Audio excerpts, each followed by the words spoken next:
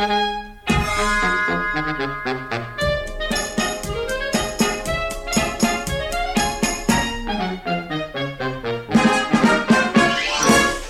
it's Tardy to the party, and we're trying something different today. I can't see Bill, he can't see me. We're recording over this thing called the internet. And we're going to fill our pop culture holes with various pieces of media we missed the first time around. Bill, we were not alive with this various piece of media. We were completely unalive for this. This is literally 50 years before my time. This is 1927? I can't remember which year specifically. This is Charlie Chaplin's The Gold Rush. Mm-hmm. His second major silent film. One that actually I kind of dig more than The Kid, which we did last year, which was his first major. He had been in a whole bunch of silent films before this, but this is his first, feature... The Kid was his first feature-length film. This is his second big, self-directed thing. I'm sorry, you were gonna say? I had kind of the opposite reaction, where I think I like The Kid better than this. Oh, really? See, this has production values. They obviously spent money. There's at least a little bit of real snow in this, whereas The Kid, not that there's anything wrong with The Kid. The's no snow in The Kid. It's a piece of shit. The Kid. Oh my god, you can't believe it. By virtue of the fact that you don't have a little kid fucking around, it's less there's a kid fucking around. I don't even know what that means. I don't know what it means either. So yeah, it's been a long time since I saw The Kid. If I saw it more recently, it's been almost exactly a year since the last time we talked about The Kid. I had meant to tackle Charlie Chaplin had what I have access to, his four major feature films. It's The Kid, The Gold Rush, City Lights, and Modern Times are the movies I have. Maybe we'll do The Great Dictator someday. But those are the three movies I wanted to, those are the four movies of his I wanted to tackle for Tired of the Party someday. And yeah, we did The Rush, The Kid almost exactly a year ago. And I didn't realize it'd been a year since the last time we did one of these, so I wanted to at least get started on doing his next one right now. Same thing with Marx Brothers. Marx Brothers have, 4 or 5 major films, and we've only done one of those, so I should probably do... I think the next one will be Animal Crackers? Because we did Coconuts first, but anyway, that's neither here nor there. We're talking about Charlie Chaplin fucking around in the snow. It's Yukon Cornelius, the early years. He's fucking... And actually for a movie where it's supposed to be about the gold rush, there ain't no digging. There ain't no gold rush in this movie. It's all... There's a little bit of digging. Tiny. He shovels a snow sidewalk, and that's pretty much about it. But let's start at the beginning. Well, this movie is dedicated to Alexander Woollcott. That's an appreciation of it. Oh, we should say. I forgot. Yeah, this also. Before I read the rest of that. Yeah. Now there's different versions of this film. Yeah. There's the one with the title cards and whatnot, and then there's the George Lucas style re-release. He really did. Yeah. Where Chaplin does a voiceover and adds music. So that's the version you watched. I take it I watched that one. I watched the one with the voiceover. I take it you did the same. I watched both versions. I watched the original 19... Oh, no, This movie was 1925. That's the original version of this film. I watched the original 1925 version twice. Once just plain, once with commentary. And then I followed up with a viewing of the 1942 version, which is this George Lucas special edition version, where he went in, cut out 12 minutes, added a bunch of music, and actually the film's being projected at a slightly different rate, too. I think it's... Yeah, I noticed it didn't have that old-timey film speed thing that a lot of... And there's a couple story points towards the end that change a little bit, too, which actually kind of makes the mean female lady in this movie seem less of a horrible person, but we'll get there. But yeah, so I watched all three different versions. Where was the version that you watched available at? It was just on Amazon. Video. Yeah, I had the Blu-rays, which had both versions. Yeah, all the footage on YouTube of this is just in garbage quality. Yeah. Both versions are pretty much, aside from most of the edits, except for 1 or 2 story bits that he took out towards the end. Most of the edits were just in slight changes to essentially taking dead air out of some of the scenes and cutting out 1 or 2 very interstitial things that really don't matter to the plot at all. So we should be pretty much on the same ground, despite the fact that I watched both versions, but. The version that you watched, it starts with super for 1942 times, super modern opening credits with swelling music, and I didn't realize that was. And as I was saying, that's Chaplin himself doing the narration. voiceover. Yeah. Dedicated to Alexander Woollcott in appreciation of his praise of this picture. He pulled the cigar out of his mouth, nodded, and said, "Just a good picture there, Charlie boy." Yeah, what a self-serving little thing at the beginning of this goddamn movie. That did not also, have. why do the credits look like they're drunk and are shaking all over the place? It's a little And the other thing too is like the movie's also this version of the movie is also shorter just because he's narrating what were like in the interstitial titles in the original version too. So instead of like having to, every 10 seconds when someone talks, showing the dialogue, he just, which kind of creates a really weird film because it almost seems like he's in some scenes like he's like saying the dialogue as the person is saying it. So it's almost like a bad kung fu movie at moments, but other times. Oh, there's some weird parts in that with that. Yeah, and also sometimes he's also just reiterating what's happening on the screen anyway, so which is kind of weird. But yeah, the movie starts. It's fucking Charles. It starts with Chaplin. Yeah. In the Great Gold Rush, Alaska was the hope and dream of men. The ruthless siren of the far north, beckoning thousands to her icy bosom, beckoning thousands to her unknown regions. Chilkoot Pass was the great barrier to the gold fields. Over the pass, men faced untold misery and hardship. Many lost their lives. Some fell by the wayside, others lost their courage and turned back, but the brave went on. Far into the north, deep into the silent nowhere, came an undaunted, lone prospector. And it's a fucking little tramp. It's a fucking walking little along tramp. in some fake snow. Probably asbestos. You know what? That's actually a good point.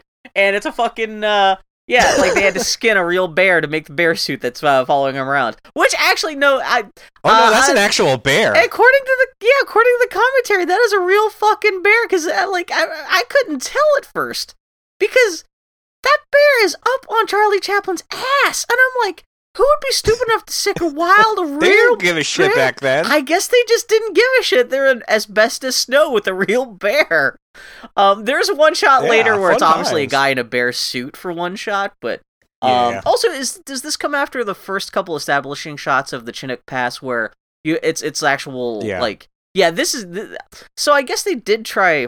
Well, Charlie Chaplin had originally intended to film this movie as much as possible up in, they didn't go like to the Arctic or anything like that. They just went to like a ski lodge in Southern California.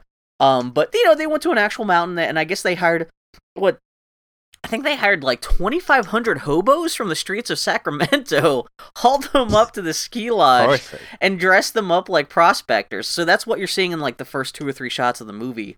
And I guess this movie was also inspired by Charlie Chaplin. He was hanging out with some friends, Mary Pickford and blah blah blah, and they were showing him some slides of their vacation up to the Yukon or something like that, and he was like, "Oh, that's amazing! That's a great idea for a film." And one of those slides from that presentation that he was watching is essentially what he's recreating in the very first shot of the film, where it's like a hobo camp, and you see everyone kind of like walking up into the mountains, which almost look like the mountains are like a matte painting, but I guess it's real because I saw some of the behind the scenes footage, and that's what it looked like there. And a couple establishing shots where they spent a shitload of money on this too, because like I said, hiring like 2,500 people. This really shows right from the beginning how this movie had a much larger budget than The Kid. But then then it immediately cuts to, I guess Charlie Chaplin, like I said, he was intending to film a lot of this movie out in the wild. But that didn't really work with his penchants for doing a lot of takes and stuff. And so after, I guess, 3 days at the ski lodge, he was like, fuck it, we're just going to build all this on sets back in LA. And so you get shit like this where it's obviously just like a matte painting. But I guess they still got a real bear. Maybe they went to the LA Zoo and had him walking around like the asbestos and paper mache mountain crevice that he's walking on. That's cute. I like there's a little bit where he gets really close to the edge of the mountain and it looks like he's going to not even fall off, but he does like the skip slide around it. Yeah, this movie's dumb as shit. Yeah.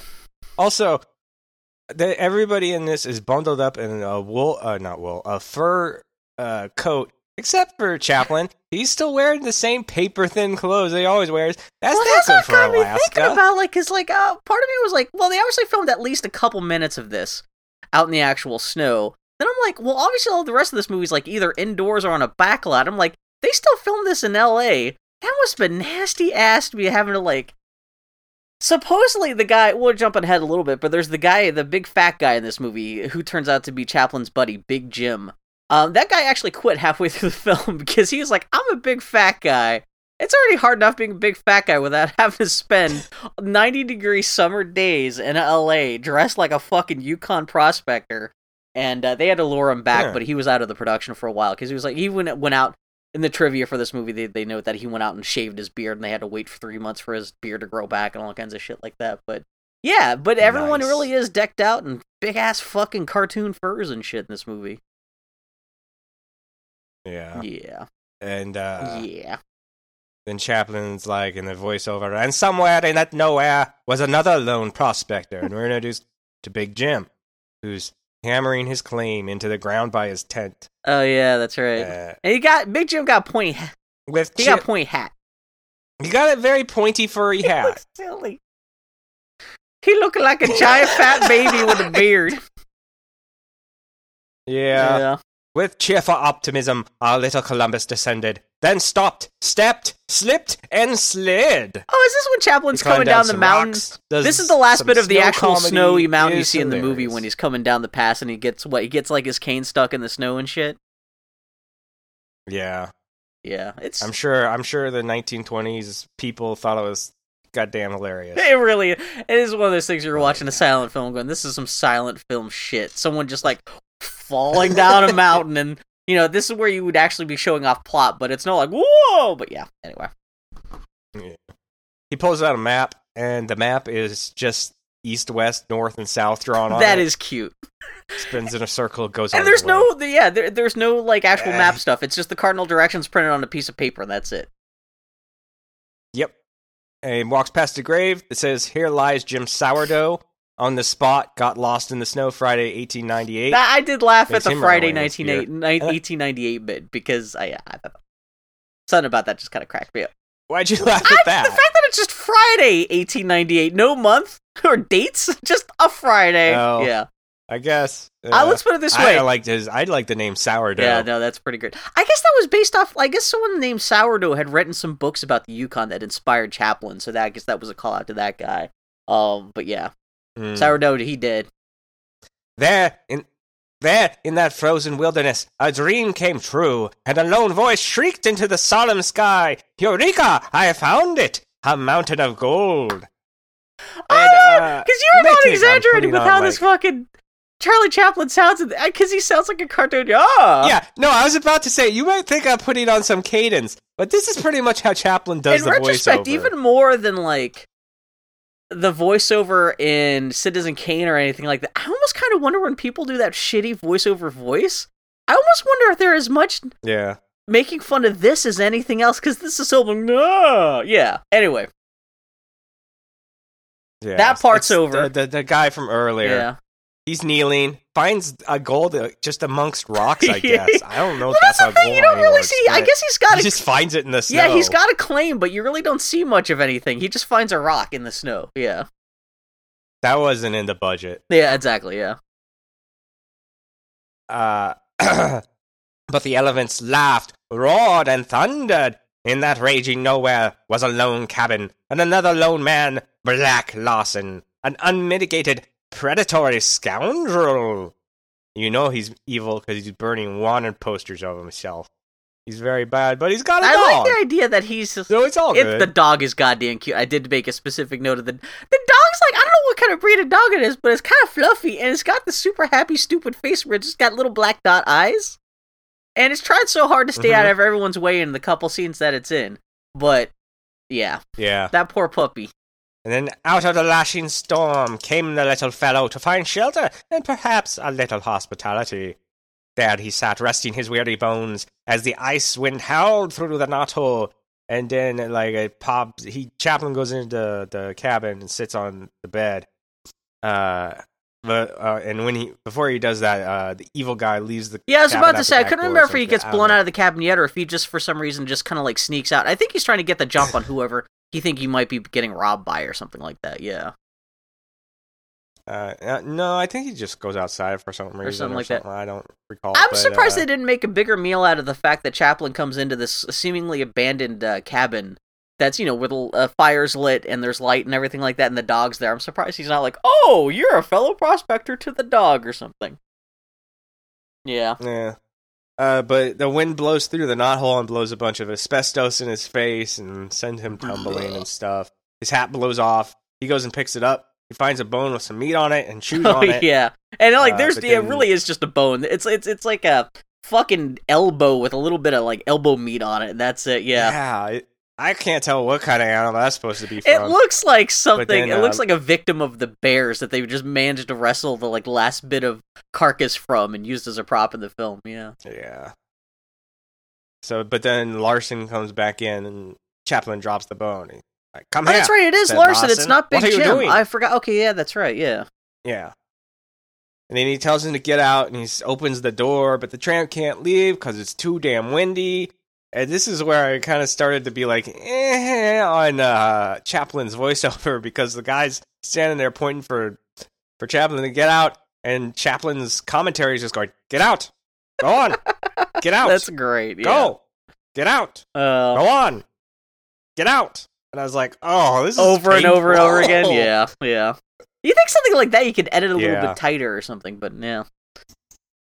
Yeah, I don't know. But, and to think, the wind was also giving Big Jim his Yeah. troubles. oh, that's right, because Big What? Jim. I'm gonna let you tell it.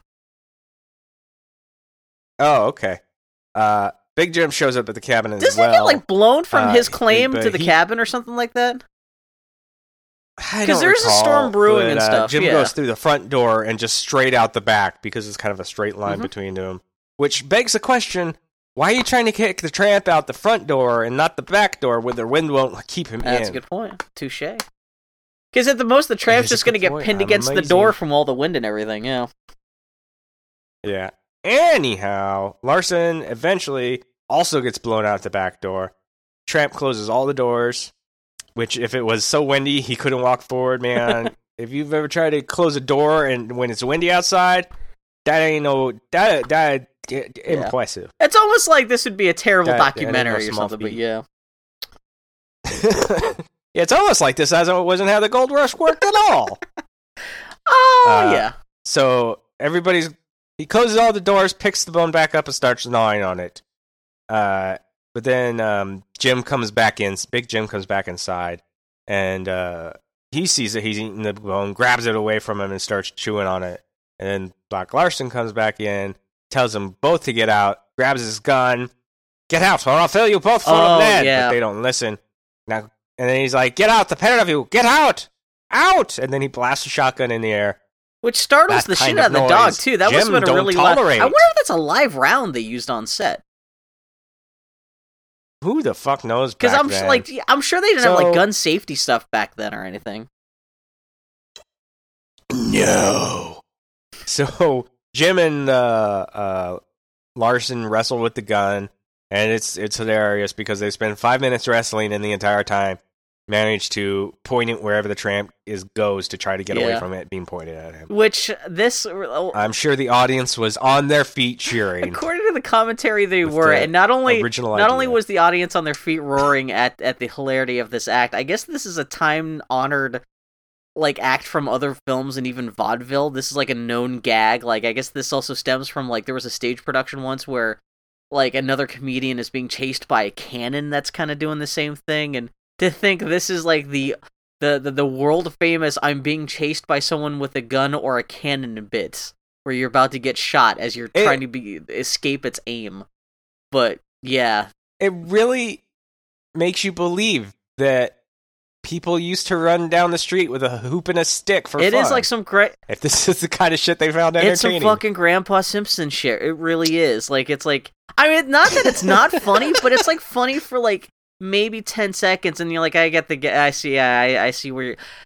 I hate doing Oh, that they because keep it has going. been incredibly unfair to an almost 100-year-old movie. But at the same time, it is. I do feel like Bart Simpson just kind of going, "Man, you guys really didn't have jack shit to keep you entertained back in the day, did you?" Yeah, although really, Yeah. they don't have any excuse. They had books, but in terms of like visual Yeah. medium, Jesus Christ. Anyway, but yeah. So they wrestle for a long time, and then Jim finally gets it away from Black Larson, and he's like, "I'll stay right here. Understand? Right here." And the little fellow says, "Yes, sir. He'll stay right here. Understand? We'll stay right here."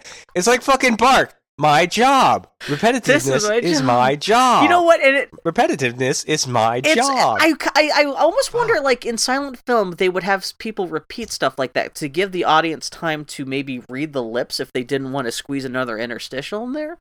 But yeah, when you're just reiterating what they're saying with a voiceover like this, why wouldn't you cut that down, or at least don't just keep reiterating the same piece of dialogue? You're just making the story that you're telling seem even older and stupider. Exactly. That's I am not so much a fan of this narrated version of the film, because it really makes, even though it's technically a shorter version of the film, it makes everything happening on screen seem that much dumber. But yeah. Maybe that's was my issue with it, because like you said, you watched the other version first. The other version just seemed a little more organic and elegant, whereas, the voiceover, it makes you feel kind of stupid because the voiceover is so redundant for what you're seeing on the screen. But anyway, go ahead. Yeah. And stay they did. For days and nights, the cabin moaned and groaned. 2 men walked and never talked. Hunger gnawed their bones. Is this when the house is, like, shifting back and forth, too? The gust of wind makes the whole cabin tilt to the right. It's like, it's a fucking for old time. I'm really impressed too, because there's also at the end of the film, there's another big stunt that happens with the interior of the set doing crazy shit. And I'm almost kind of wondering if they had to build 2 different entire versions of the set, or if they just had one version of the interior of the set that was just really flexible, that could do all kinds of crazy shit. But yeah, the whole inside of the cabin is shifting back and forth with the wind and stuff. It looks really cool. Yeah. Chaplin sitting there with the doggy. Yeah. Oh, that dog. This is where I'm like, I worry for that doggy. Then I must have food. Yeah. Go ahead. No, because the gag is so obvious that they're dying for food and they're looking for anything to eat, and the dog is right there. I am shocked. I always kind of wonder if maybe they kind of played with that and then kind of cut it out the last minute. It is one of the few actually interesting bits in the commentary was about how this whole thing about food in the Gold Rush was inspired by after Chaplin had seen, was inspired to make this film from the photos that his friends had shown him about their trip to the Yukon. He started reading up about people getting stuck in cold places and stuff, and he read about the Donner Party, which a famous story about cannibalism and stuff. And his first response about reading about the Donner Party was like, "That's hilarious. I have to make that a basic part of my movie." And so I guess he meant to have more cannibalism jokes in the movie, but all you really do get is this chicken routine that's coming up. But I do love anyone's instinct where they're like, the Donner Party, fucking choice A material. That's funny as shit. Yeah. So, I must have food, yelled Big Jim. I must have food. So Jim leaves the room with the doggy. Chaplin looks at a candle sitting on the table. He's just too hungry. He starts to eat it. It's not a very good candle because it has no wick inside. Oh, really? I didn't even notice that. And okay. Larson comes up behind him and is like, "What are you eating?" "And nothing. Open your mouth." "Liar, it's that candle." "That?" said the little fellow. "How revolting." So Larson pulls a knife and is like, "Yeah, if I thought you were holding out on me, I'd slit your gizzard." Big Jim comes back in. He's like, kind of like doing like the sucking on his teeth thing. Yeah. Which makes Chaplin whistle for the dog, but the dog's fine. And I was like, oh, phew. That was a close one, because... Well, because you're expecting that to be the thing coming out. You expect him to come back wearing, like, the dog as a skin or a hat with, like, a big cartoon Fred Flintstone meat bone and go, this dog was delicious or something, yeah. Yeah. So... I do like when Chaplin puts salt on the candle, though. I thought that was hilarious. So, back to the movie. Jim is like, "One of us must brave that storm if we're to get food. Come here, the pair of you. With cards, and the low man goes." So, Jim draws a king. Chaplin draws a 3. He gets all grumpy, grabs his hat, ready to go. But then Larson draws a 2. And so he got to go. And he's taking the dog with him.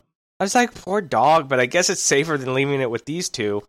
But then the dog just vanishes from the movie. Why was the dog in the movie? It just to see. The dog had no point. Yeah. I rewound it just to see if the dog even shows up on his sled, or even the corpse of the dog shows up on his sled later. But no, I would only assume that between this and the next scene, he just eats that fucking dog. And, like, yeah. I don't know. Which, granted, he's kind of the closest thing to this movie has to a villain, I guess. So I guess, you know, that wouldn't be beyond him, but yeah, who knows. But that dog, he was a cute puppy. I don't know. Yeah. And if you're gonna get rid of the dog, at least make the joke about eating it. Come on, man. Use every part of the buffalo. I guess. But, yeah. Yeah. So somewhere in that nowhere, the law was looking for Black Lawson. So there's a couple cops. As cops do, they just hang out in the tent in the middle of the Arctic. Yeah. Two guys. One of them goes outside, see Larson. There's a shootout. They're not very good lawmen because they both get killed. Yeah. Pretty they easily. get mowed down so. Man, they are the worst cops. Yeah. He then grabs their supply sled. Well, I thought the result of this was going to be some kind of jokes about how Black Larsons eat that guys, or he steals their guns and goes back to the cabin to overpower Stinky and Big Jim. But no, he just kind of does he just stay there or does he leave? Yeah. Okay, no, he does take. Oh, that's right, because You'll find out what happens to him. Yeah. Desperate with hunger, and here it was, Thanksgiving Day. Nevertheless, there was something to be thankful for. Chaplin's cooking a shoe. Not quite done yet. Yeah. Give it 2 more minutes. Come on, said Big Jim. Chaplin pulls the boot out. It's still a boot. He drizzles some of the boot water on top of it, walks over and sits down at the table with it. This is obviously not a boot anymore. It's obviously a bunch of licorice made in the shape of a boot. Although, to be fair, I mean, you can see this gag coming away. If you've ever seen a cartoon before, you know every beat of this gag that's coming up, but it's pretty goddamn cute. But at the same time, when I was a kid, I grew up always hearing about, did you know that the shoe that Charlie Chaplin ate in the Gold Rush was actually not leather? It was made out of licorice?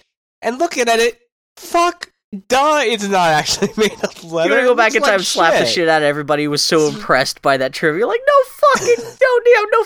Did you know Star Wars wasn't actually filmed in space? Of course he wasn't eating a real shoe. Yeah. You fucking... Again, it's one of those things with old-timey people. You want to slap them for being stupid. It's like, no shit. Yeah. Like, he pulls the top off the shoe and leaves the sole on his plate, and there are 1,000 2-inch-long nails in the sole of the shoe. That's not how shoes are put together. If you didn't, those nails should have been sticking an inch out surrounding this entire shoe before he dismantled it. I mean, that's part of the joke. And that, he ends up I do like how he ends up sucking from the nails like they're small, little bird bones or something, but... Oh, they eat the shoe and Chaplin just is mugging at the camera so hard. It annoyed me so bad. He just keeps looking right at it. Burning the lens. I guess this is... I mean, when you come from vaudeville, you're used to just looking your audience in the eye and saying, I dare you not to laugh at this shit, motherfucker. Here, look at my licorice fucking shoelace. I'm going to pretend it's spaghetti. If you don't laugh, you're a motherfucker who I'm going to kill after the show. Stupid. Because you can throw them. You can just... I don't know if growing up and having that lauded is my God. Such a great moment in cinema just I guess negated it for me. Yeah, I mean, not to bring up Star Wars too often, but I guess the licorice shoe was the special effects equivalent of the Death Star battle in 1927, where that was yeah. Oh my God. I wonder how many kids had to get sent to the hospital after they tried to eat a real shoe after this too. Especially with the Depression coming up. After you never know.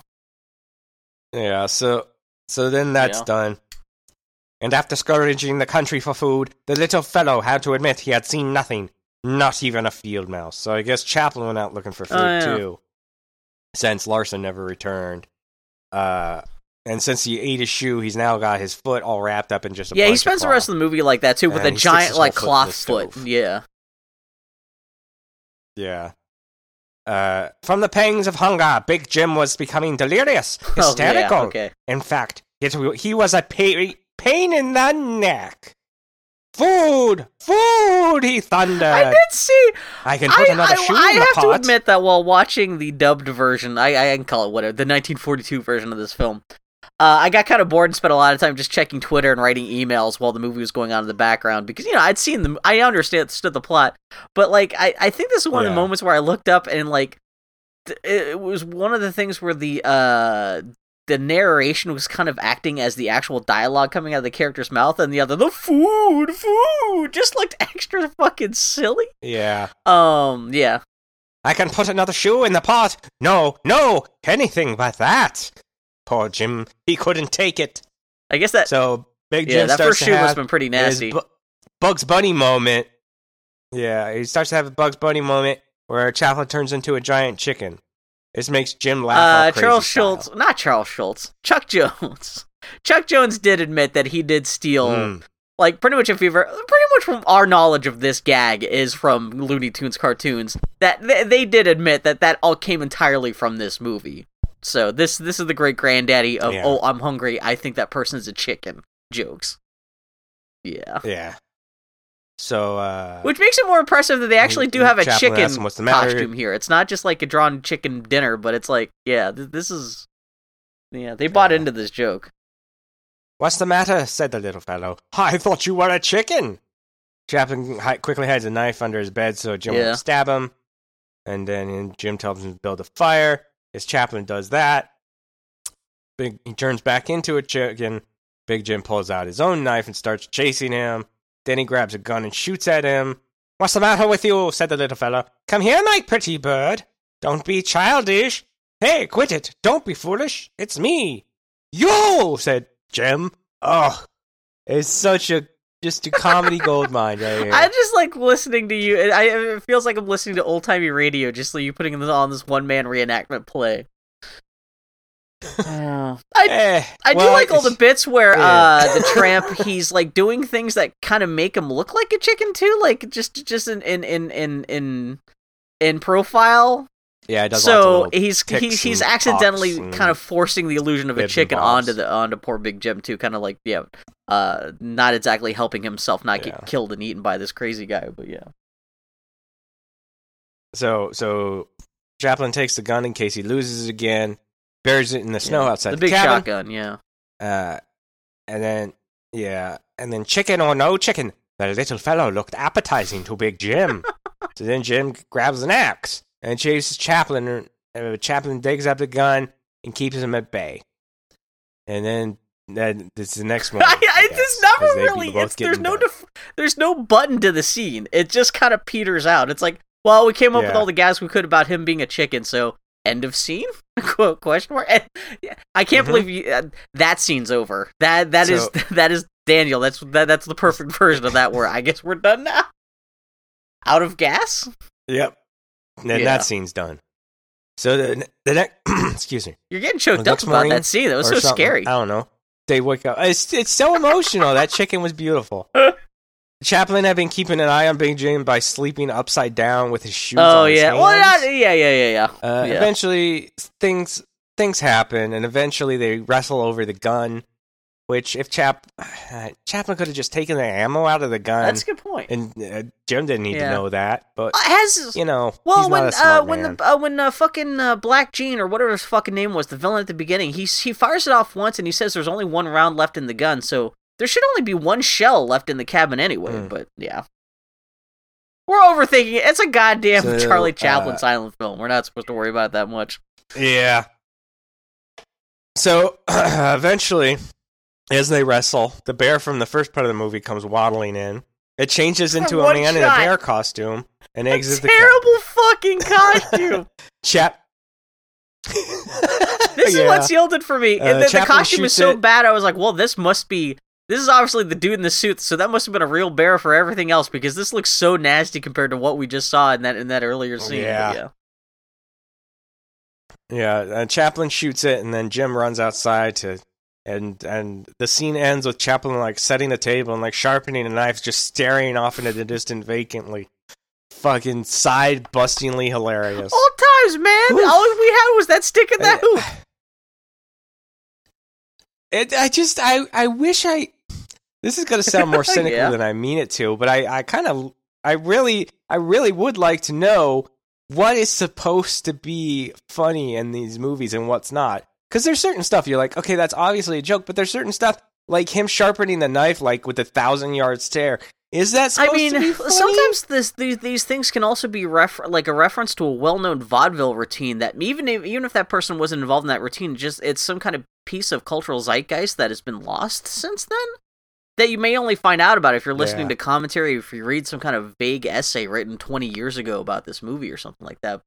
Or sometimes it is just they didn't know how to make a movie and they didn't know much about storytelling, and so a scene would just end with random ass shit, which that's just as often as anything else.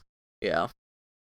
Yeah. So I kind of wish I had somebody sitting next to me lean over and go, "That's the joke." Exactly. Yeah. Otherwise, you're just sitting there going, "It'd be nice now." Is there no? No punchline. I guess. Okay. I guess this is the next scene now. Yeah. Okay, Phil. Yeah. Speaking of the next scene, Black Lawson stumbled onto Big Jim's mountain of gold. And at this point, I was like, how much time has passed? What is Larson doing out there? He's still pulling the cop's sleigh around. Has he been out there for days, weeks, hours? Shrug? Presumably he stole the cop's supplies, so that's given him the ability to wander around in the snow forever and it's happen across Big Jim's fucking claim. But yeah, that's... But yeah, why would... I don't know. For all the impact that fucking that dude has on the rest of the plot of the movie, it really doesn't matter that much, but yeah. Yeah.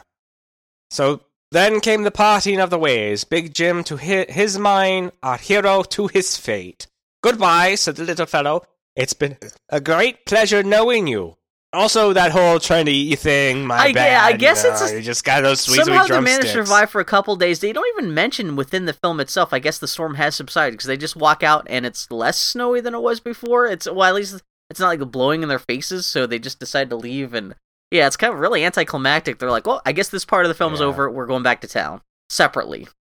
Yeah. Mm-hmm. But then treachery awaited Big Jim at his mountain of gold. Big Jim looked deep into the eyes of Black Lawson and saw there the soul of a skunk. Man, what you got against skunks, motherfucker? I don't think it says that in the original version. They're just a little stinky. Wow, yeah. You know what, a jerk. So they wrestle for a bit, but then Larson hits Jim with a shovel, and then he gently dies? He gets hit in like, the fucking face. He falls over and his eyes are open and glazed. You think he's dead. That's it. Yeah. Caught in a maelstrom of desperate deeds, Black Lawson swept on to impending doom. So then Black Larson, who we thought was going to be the main antagonist of the whole movie, standing on a cliffside, and it breaks away, and he falls to his death. To be more accurate, he is not standing quick. on a cliffside. He is standing on some paper mache with some talcum powder on top. That gets pulled by an invisible string that, like, a fucking blue screen version of him kind of fails to jump off, and then he dies. Yeah. Yeah, I guess that's a more accurate description. He falls off at the tabletop. I mean, it's decent special effects. No, actually, in retrospect, these are fucking amazing special effects. This is actually some legitimately great stuff. Yeah. But I've seen shit in 80s movie that looks way worse. I just saw than Doctor this. Who last night, a brand new episode of Doctor Who, and this has better special effects than some of the stuff in the Doctor Who. So I can't slam this movie that hard. Yeah. Yeah. And out of a dream in that frozen waste, a city grew, and humanity warmed it with living, loving, and desire. And so a city's booming. And what happened to the puppy?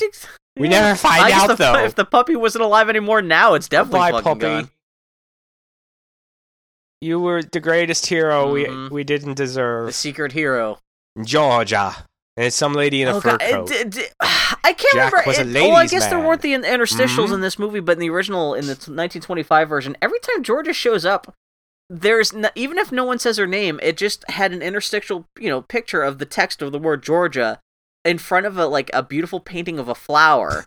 It was Well, to be fair, she does look almost exactly like three of her friends. Yeah, it gets a little confusing in some crowd scenes later. It's easy to confuse her with other people.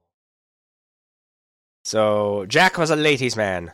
Georgia was quick and impulsive, proud and independent. In the evening, Georgia worked as a dance hall girl.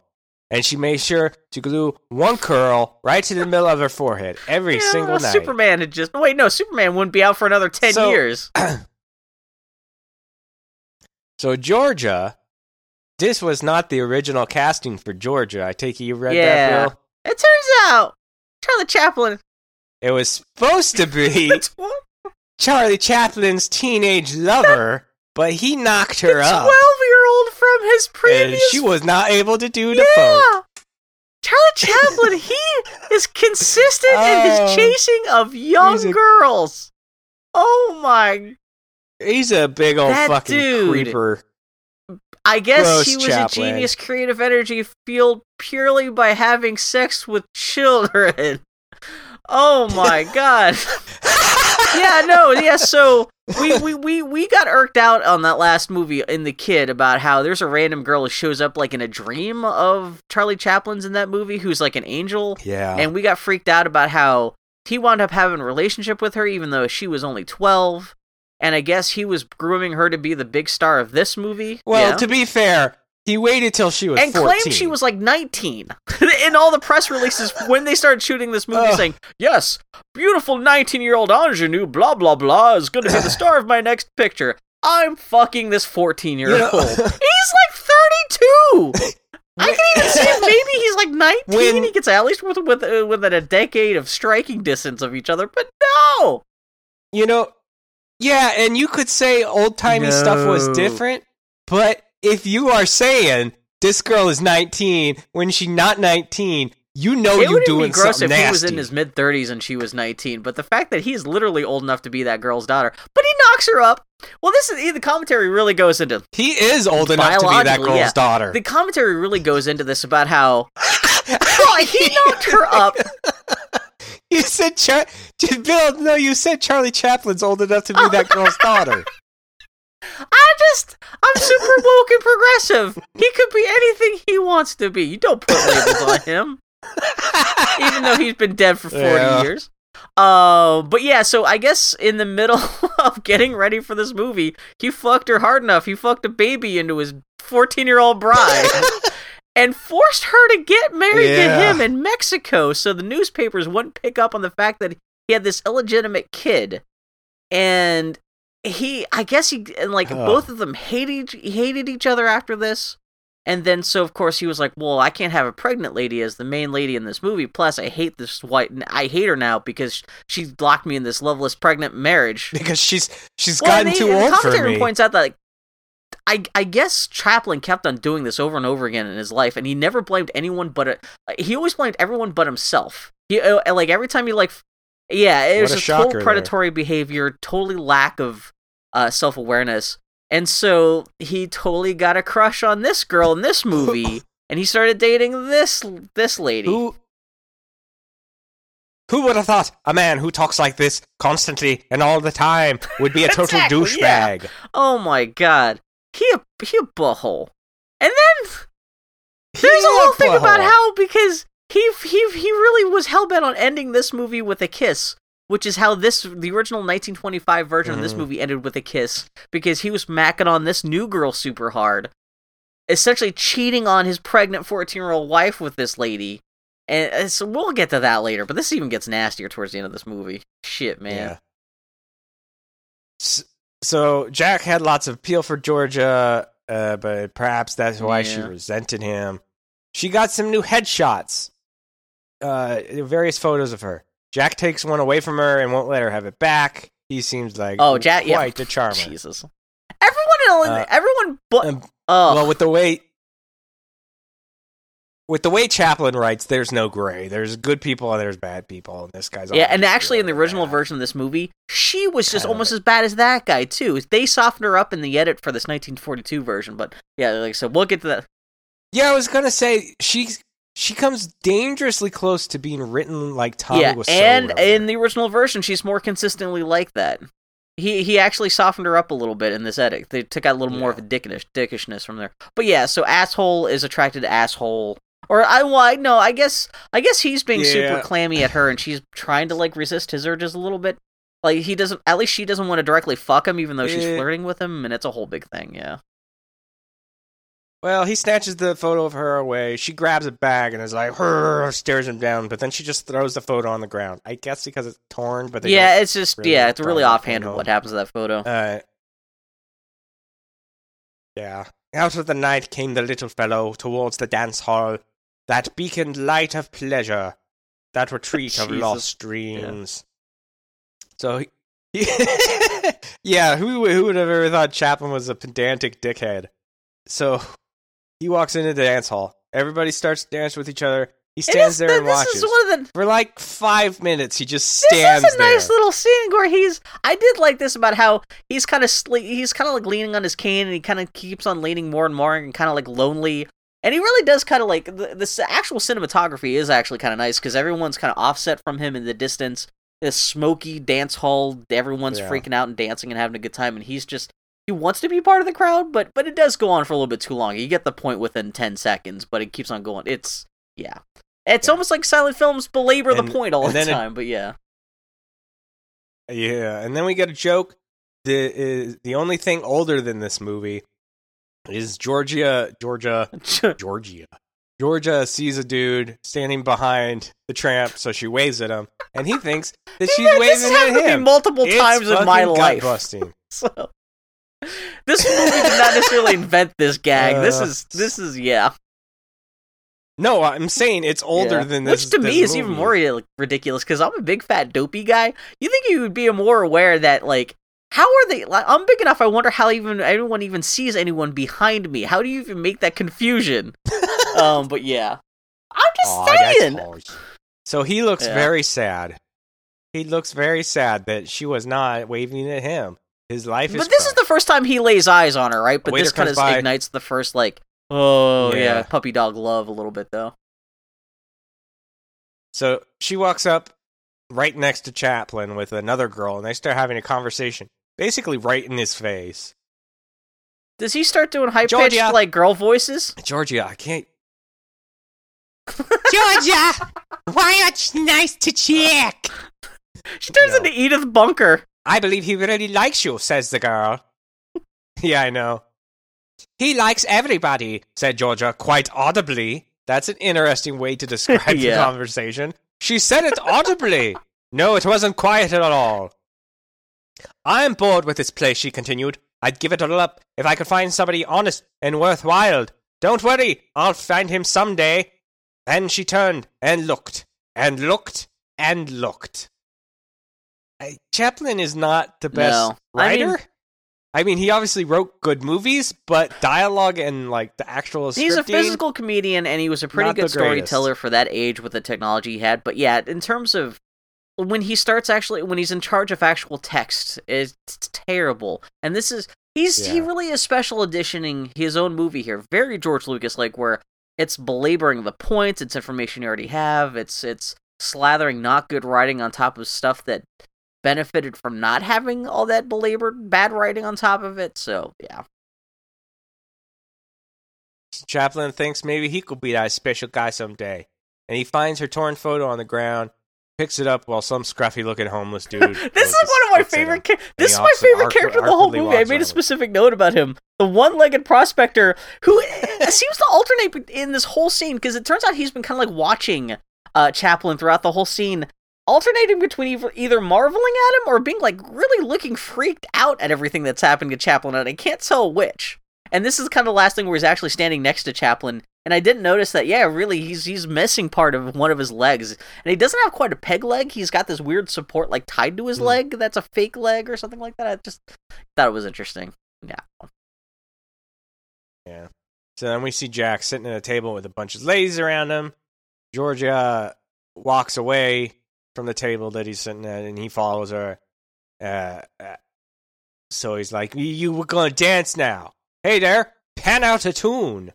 I need to start telling people to pan out a tune. You know what didn't occur to me? So, she starts in the commentary, they actually make mention of that these girls are supposed to be... These girls are coded as being prostitutes, and that didn't occur to me until listening to the commentary. That's look, it is a good point. Like I thought they really were just dancing girls at the dancing hall, but you never really see them put on a show and everything like that. And I guess, well, you never really see them fuck anybody, so why would you think they're prostitutes? And the commentary made a big issue about how that's I guess the 70s cut of this movie. Charlie Chaplin's mom was a prostitute who worked in a dance hall like this, and so this is some kind of weird either conscious or subconscious commentary about how much he wanted to Well. fuck his own mom, I guess.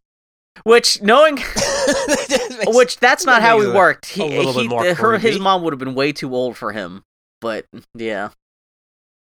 Yeah, I was. You know what, Bill? I was gonna make that exact same joke. He probably did, like, when he was coming out of her womb, though, he probably did So- get one little taste of pussy on the way out, because he was that... Oh, Oh no, that's just not all. That's. I was gonna joke that that's all. No. I was gonna joke that he That's licked all his the nose. lips, but no, he licked her lips on the way out. Oh. Oh no, it got more no. It got more no. He got all the nose. I didn't know it could I'm get more just nose saying, when it this already is had all the nose. Like, Chaplin wouldn't have said it himself. That poon hound. So to show her other lack of contempt for Jack because he wants to dance, she don't want to dance. She picked out the most deplorable-looking tramp in the dance hall. I wonder who it could be. She doesn't pick the old So, she one-legged dances guy, with which I Chaplin. guess if you're gonna dance, you don't want to pick the one-legged guy, but No, still. Chaplin is more deplorable than that motherfucker. And judging by some of the mugs on the people on this, that's because Yeah. it's pretty harsh. No, I guess they Chaplin. really hired real homeless people to play all the old prospectors in this movie. So yeah, those people weren't acting when they were acting all bummed out. Yeah. So Chaplin's a bit confused by it all, but dances with her anyhow. And I don't know what it did. The silent or the version with the title cards use the same? Largely, music? especially during Or was it big like an scenes like organ? this. How'd they do that? I guess Chaplin for the 1925 version, he had composed very specific music for all this stuff. And he just kind of, it's a different recording of the music, but a lot of the melodies are the same between both cuts. Yeah. Because in this version, it's the Grand Waltz. Oh and yeah, Sleeping doesn't he also Beauty use like playing Flight of the along Bumblebee dancing. later too? There's some recognizable, things in this movie that exactly, yeah. Da, da, da, da, So da. while he's Is that dancing what with it her, is? his pants keep Oh, drooping God, like he's got yeah. a big old duty in it. Yes, that is it. The Garland Waltz is what it's called. Oh, okay. Sleeping Beauty. So his pants are all droopy. He keeps trying to pull him up, and they just run this joke into the Wait. ground. He saddles up to a table, ties a rope around his waist. Turns out that rope is tied to a poor dog. And now, why do all animals in all old-timey movies always have to look so Because back then, fucking you sad? could be even house Yeah, pets oh, could be it's just- eaten at any moment. Like, the dog is following him around because it's tied to his belt. And He motherfucker kicks just the dog kicked the multiple dog. times. Fuck you, Chaplin. You just went on my shit list. Granted, you were already there for the whole fucking a teenage girl thing, but now you're on an extra shit list for kicking that dog. And of all What the an gags in this asshole. movie, this is one of the ones where the commentary really makes a meal about how famous and how hilarious people found this specific scene to be. I'm like, you guys are a bunch of awful sons of bitches, because there's one or two kicks he gives to that dog where that's like a kind of a real kick. And I'm like, oh man, that poor dog. Yeah. That dog's just It wandering really is around just like, kind of "What's sitting there going going, on? What's I was promised treats, and then this pedophile's kicking the shit out of me. Someone called SPCA or something. Oh my god. Oh. Oh, man. Anyway. So then a stagehand throws a cat onto the set, and the dog chases it. He falls over. She laughs. Some guy cuts his rope belt. Which he could have dancing done all 5 over. minutes earlier, but yeah. She heads into the back. Yeah. Oh, she really could have. She heads into the back room. Jack starts to follow her, but Chaplin blocks the door. Jack reaches up to adjust his hat, and Chaplin shrinks down because Oh, the that's back right, room's gonna yeah. hit him. And there he stood, a dauntless cavalier guarding her sanctuary. Jack feels Chaplin's muscles to see if he's got yeah. anything on him. And This pulls is a him little out bit of of the way. recycling the big bully scene As in he the starts kid to a walk little bit, through too, where it's Chaplin versus a bigger guy, and making a whole I meal out of, guess. oh, I'm gonna get my ass kicked, and I better see how physically fit you are, and yeah. Do you know how big Chaplin was? I mean, he's a pretty tiny little guy. There's Do a you know reason he what went after his children only, height because was or anything? his penis was only small. He was child-sized himself. That's a good question, because he does... I don't know if he just surrounded himself with dudes who were, like, predator... Because, One like, even the time- ladies... One Yeah? time, I was I was pouring out my Flintstones Chewables vitamins, and Charlie Chaplin tumbled right out of there. I was like, Charlie Chaplin, what are you doing in my Flintstones Chewables Charlie vitamins? Chaplin Get outta is here." married to the. He's so Charlie tiny. Chaplin is married to the Mice King. He's so tiny. Let's see. Charlie Chaplin's size. Let's see what that brings up. Well, he was 5'5". I don't know. That's shorter-ish. Let's see. Michael That's J. not Fox super short. size. That's shortish, yeah. Anyway, go ahead. Yeah. So he pulls him out. Oh, of the way, Chaplin's got rushes 1 off inch through the on door. Michael J. Chaplin kicks Fox. him in Just the throwing that ass. out there. Anyway. Yeah, but Michael J. Fox never fucked a He child. fucked his own mom, but that's a whole different. So- Yeah. Too much mom fucking. I That's expected a lot of different. pedophilia Charlie Chaplin talk on and this episode, apparently but not would've- so much mom fucking. Anyway. Not so much. Ugh. Yeah, not so much motherfucking. But then Jack starts to stalk Chaplin, who constantly flinches and like sends his hat flying Mhm. off his head. And then Jack's like, "If you want to make a hit with your lady friend, you should put your hat on straight. Like this!" And he pulls Tramp's hat down over his eyes. Chaplin swings a wild punch at him, but hits the beam in the middle of the room, which knocks a clock off the wall and cleans Jack's clock. I'm surprised they didn't make a joke Dude. about that on the narration or in the interstitials. And then Chaplin's reading because he reads the line, "Take that, you!" Ouch. That's it? Because, yep, that's it. I didn't. Huh? Very good. Didn't know me own strength," said the little fellow.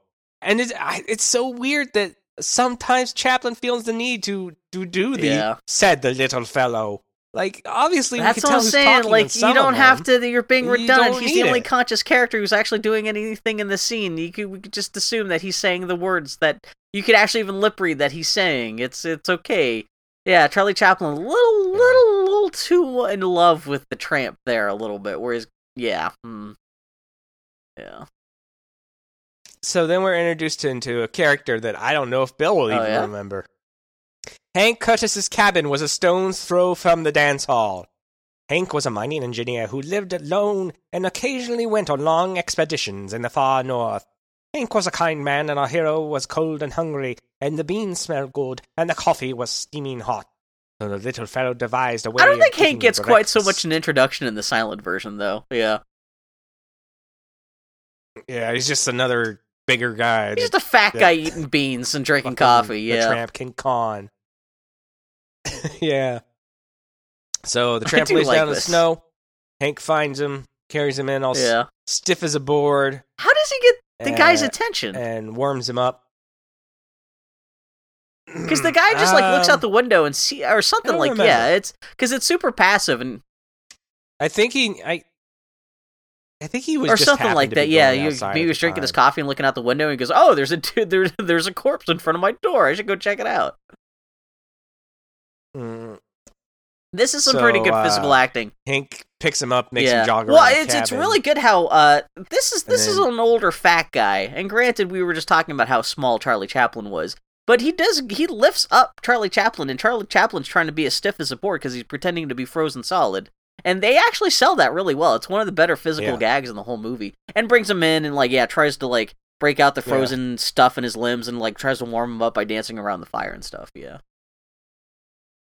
Yeah, and he gives him some coffee, but Chaplin makes him stop. Oh, and yeah, puts and he two starts chairs eating in all and of his starts food and really cooking kind it, of, yeah. turns the tables and starts, really just, makes a meal Yeah, out of it. He's eating food out of a bowl, and I'm Yeah. 80% sure there is no food in that yeah, bowl. because he's literally making a meal out of the food in the bowl, but we saw that the guy was eating beans, but he's doing this thing where he's trying to scoop the invisible beans up onto a knife and fork and just a whole. But yeah, it's broad stage acting, really. Yeah, Yeah, he's just basically taking advantage of this poor Mr. bean-eating Toots. man. Oh, well. Mr. Toots. his favorite beans One were asshole. frijoles negros. I love beans every day. He's his own little cloud. Yeah. I love this.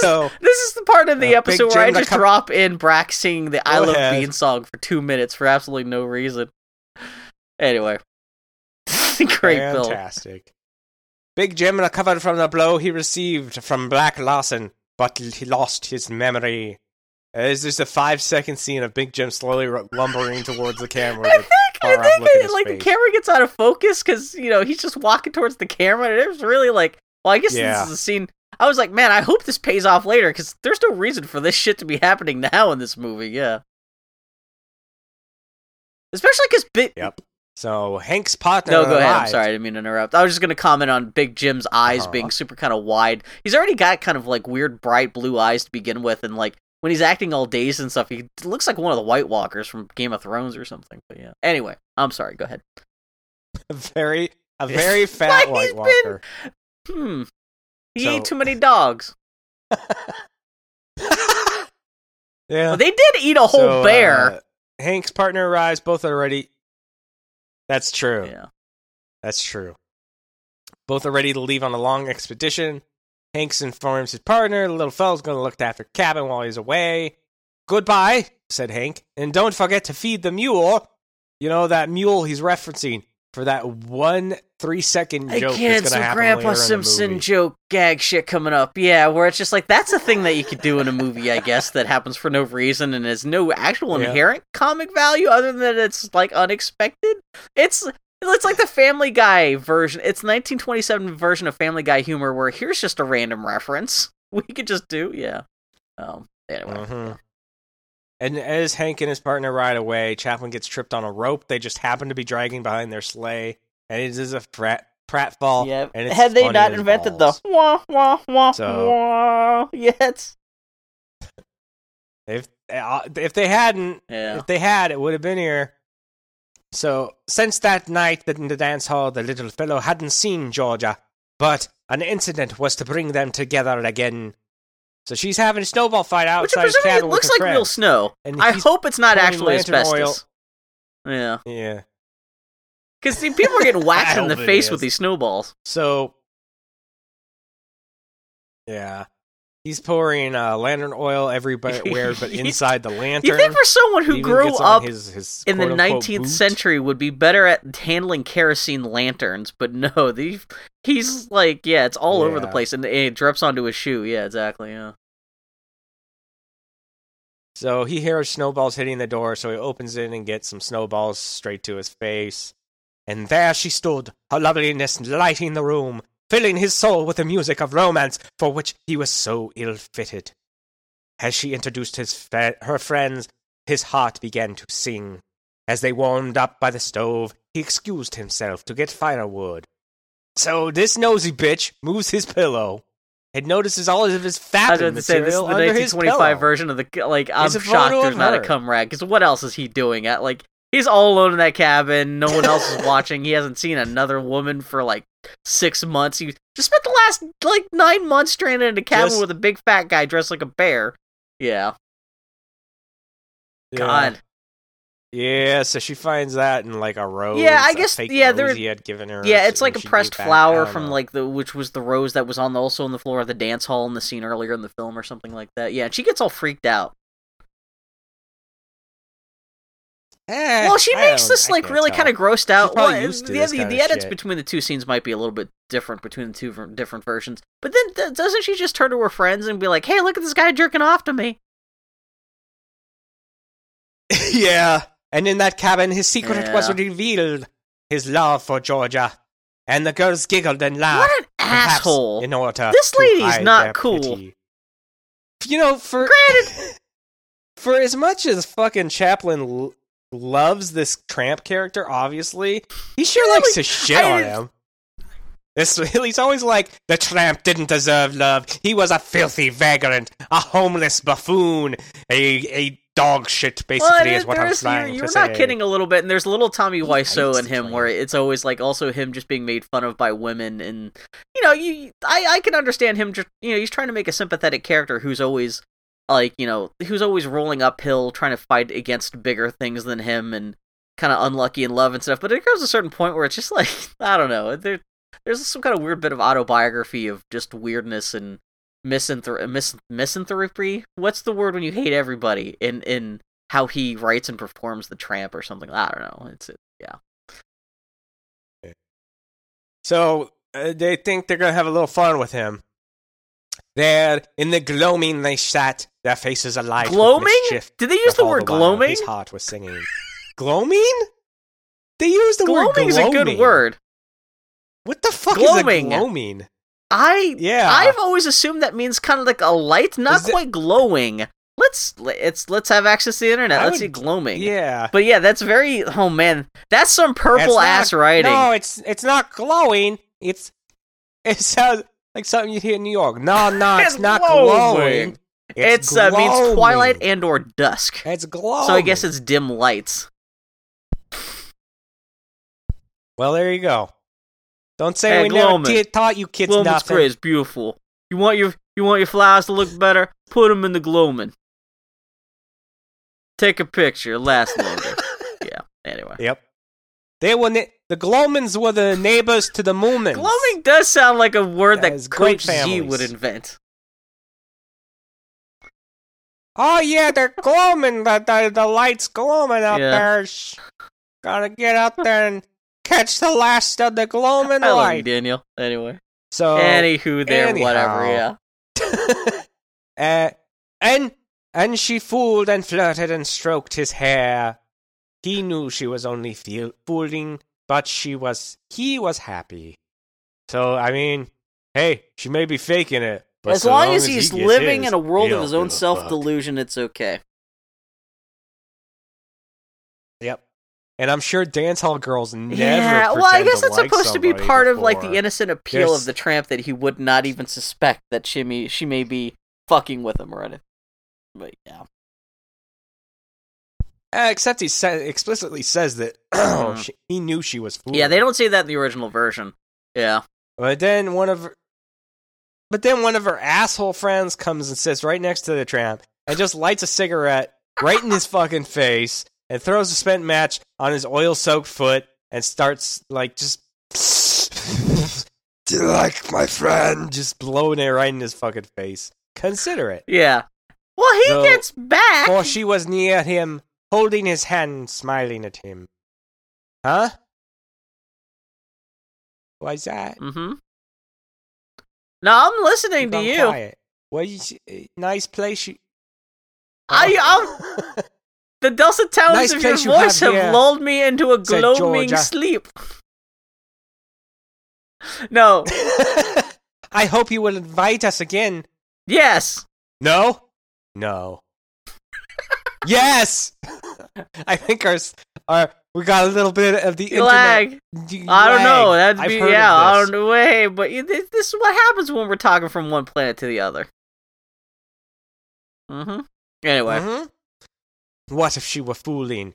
He was enjoying the warmth of her attention, and the lady was enjoying the warmth of his chair, 'cause his foot's on fire right under her posterior. Her foot is on fire. It's hilarious. Yeah. So his foot's on fire. He puts it out in a bucket and then dumps the bucket on the chair that's on fire. And then Charlie Chaplin loves gags. I'm sure it was hilarious. God, there's in a gag. 1920. He uses a wicker chair with the ass cut out in The Kid for something too. But yeah, he loves gags with wicker chairs with weak seating in it. Like that's his favorite thing in the world, it seems. Yeah. Yeah. And now she was leaving. The light of her loveliness would be gone, and he would be left with an emptiness to return to his bleak, lonely existence. He's quite a piece of shit, if I don't say so myself. The original version doesn't have any of this purple shit. It's just assumed that they're going to leave and he's going to be lonesome, but like it doesn't. It's not driving in. It's not making such a meal out of this shit. Yeah. Yeah. Yeah, I think he... Pardon me, said the little fellow, but, he was lost for words. Would you really like to come again? Of course, said Georgia. What do you say, girls? We'll come for dinner New Year's Eve, said the ladies. Very well, said Georgia. We'll come for dinner New Year's Eve. Repetitiveness is my job. It's my job to be repetitive. Repetitiveness is my job. My job. fucking Chaplin can't write. Yeah. Jeez, fuck.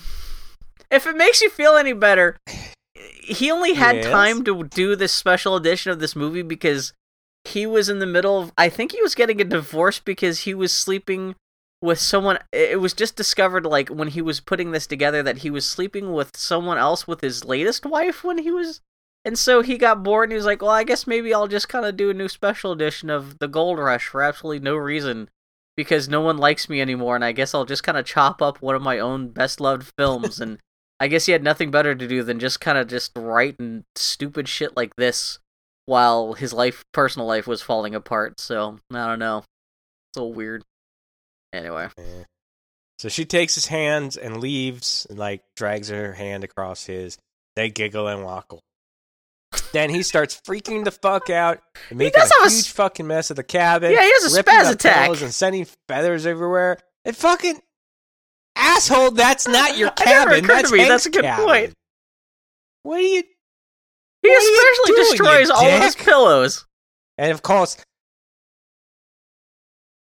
at that moment, Georgia would forget her gloves because she comes walking back and is like, "What the Did your fuck?" dick just explode in here? What's going on?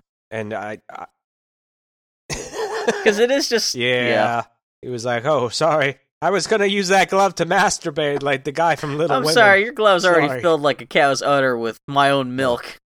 You don't. You may want to set that out. You might want to wash that and let that dry. It's so much worse when you say I it just out picture it being loud. fat and round, Ugh. just like Mickey Mouse's glove when it's filled with water, but just don't want to smell it. So for the next few days, the little fellow hustled and shoveled in order to buy that New Year's dinner. So he knocks on somebody's door, asks them if they want their snow shoveled, and the guy inside's like, "Get the fuck out of here!" And old-timey people were Yeah. always so This is- bad. yeah. It's simple. "Oh, no, thank you" would be fine, but they're always like, "What the fuck? You're I'm asking surprised for... he almost doesn't pull a Get gun out on of him. here." Yeah. I do like Just this about. backlot set of like the downtown city, which again I thought was at least maybe this part of the movie was actually Mhm. filmed on location. But yeah, no, this was all just in a backlot in downtown LA where they just kind of made up all this fake snow and everything. And so yeah, we're in the it's like a street with a Yeah. bunch of it's in the middle of the city, so like yeah, it's a bunch of restaurants and stores and stuff like that that were piled high with snow. Like almost no one could get in through the front doors or anything like that. So he goes to the person next door to that one. And it's like, "For $1, I'll shovel all this snow." And the person inside that one's like, "Sure, whatever." So he shovels all that snow, but Bill, he shovels it in front of the guy who said he wouldn't do it. Now So now that walk guy's a blocked in. Yeah. And instead of charging him one monies, he charges him See, I thought the 5 joke was monies. eventually going to be too that like it's the hilarious. and then the next guy, the second guy who he ends up having to show. I thought he was going to shove the snow back onto the first guy's thing, and that's how he was going to make even more money by then coming back and saying, "Oh, there was a storm. It seems like your storefront has been covered with snow again." But no, it just kind of Nope. peters out and fades out, and that's the end of the scene. It's just the joke is the third one he shovels it in front of is the jail, and he just Yeah, throws the that's the shovel end away of and scene. wanders Yeah, off. and this is the closest we do to. This is the closest we ever see to End of Chaplin scene. actually digging for anything, much less gold or snow or anything in this movie. Yeah. Yeah. So the eve of a new year, hopes and new dreams. So he's getting shit ready for dinner. The mule comes in, eats some paper napkins, and leaves. Glad we set that joke up Because earlier. Of all the scenes you Woof, could easily that cut was out worth and it. been like, yeah. This does portray Chaplin's English roots. I didn't realize that Chaplin was actually English until this bit because it's New Year's Eve and he's got like the big like party poppers that like that I think the meal eats half of it, which they Yeah. do in the UK, but they don't do in the States. And but yeah, the meal eats it, and that's it, and that's the end of the scene. Although I do like Chaplin has laid out a very nice New Year's Eve meal for his girlfriend and her dipshit girlfriends. He actually did this really cool thing I thought was really cool. He laid down a newspaper placemat in the middle of the table, and he cut it up to kind of make it look like a big snowflake. Which actually, if you're trying to make look something pretty and appropriate, but like have absolutely no money and just like one piece of newspaper and a pair of scissors, that's actually, I thought that was kind of clever. I thought that was very cute. The end. When I was a wee babby Daniel, and my family would do gifts. There were 5 children, so that was a lot of fucking gifts. My parents sure as shit were not going to spend a bunch of money on wrapping paper, so all of our gifts got wrapped. I've done that Sunday before comics. myself. Yeah, that's. I actually prefer that to Unless wrapping you could... paper, because then you get to read the comics. Unless you get really, paper. really bitching wrapping. You know, I'm actually kind of surprised. Somebody must have sold wrapping paper that is like official wrapping paper, but is also the Sunday comics, which is kind of stupid because then you could just get the Sunday comics. But yeah. Unless of course you get like your wrapping paper's got like Sally Worth on it and Kathy, and you're like, ugh, that's the thing. You have to get the Sunday comics, this so it's year. the color version of everything. Like, you know, you can't just do like the weekly black and white shit. You need some. Yeah. You need some Calvin and Hobbes. You need some fucking screaming dinosaur and spaceman spiff on that Christmas present. Man, I missed that. They just made me suddenly really nostalgic for that kind of thing. Anyway. Yeah. And now Sunday papers are terrible. But anyhow, things were better in my day. Such an old motherfuckers here. Yeah. So it's almost 8. And he's getting ready for her to come over at any time. So he sits down and imagines her and her friends hanging out with stupid hats Oh, that's on. right. Yeah. And there was Georgia caressing him with her smiles and tender glasses. And the girls called for a speech, but he was too happy to speak. All that mattered is Georgia was there. Georgia! So he muttered and stuttered and finally said, I can't make a speech, but I'll do a dance. And a dance he did, with the rolls. And I've never seen this before. Shit. This was pretty cool. No, this is the You've never seen this before? This is... Oh, okay. This is the only. You were believable This there is for a like second. this right here is Charlie Chaplin's lasting impact on the world. Is this scene, at least as far from my perspective, as someone who was born fit like when he was dead. But yeah, which Fatty Arbuckle did in an earlier movie.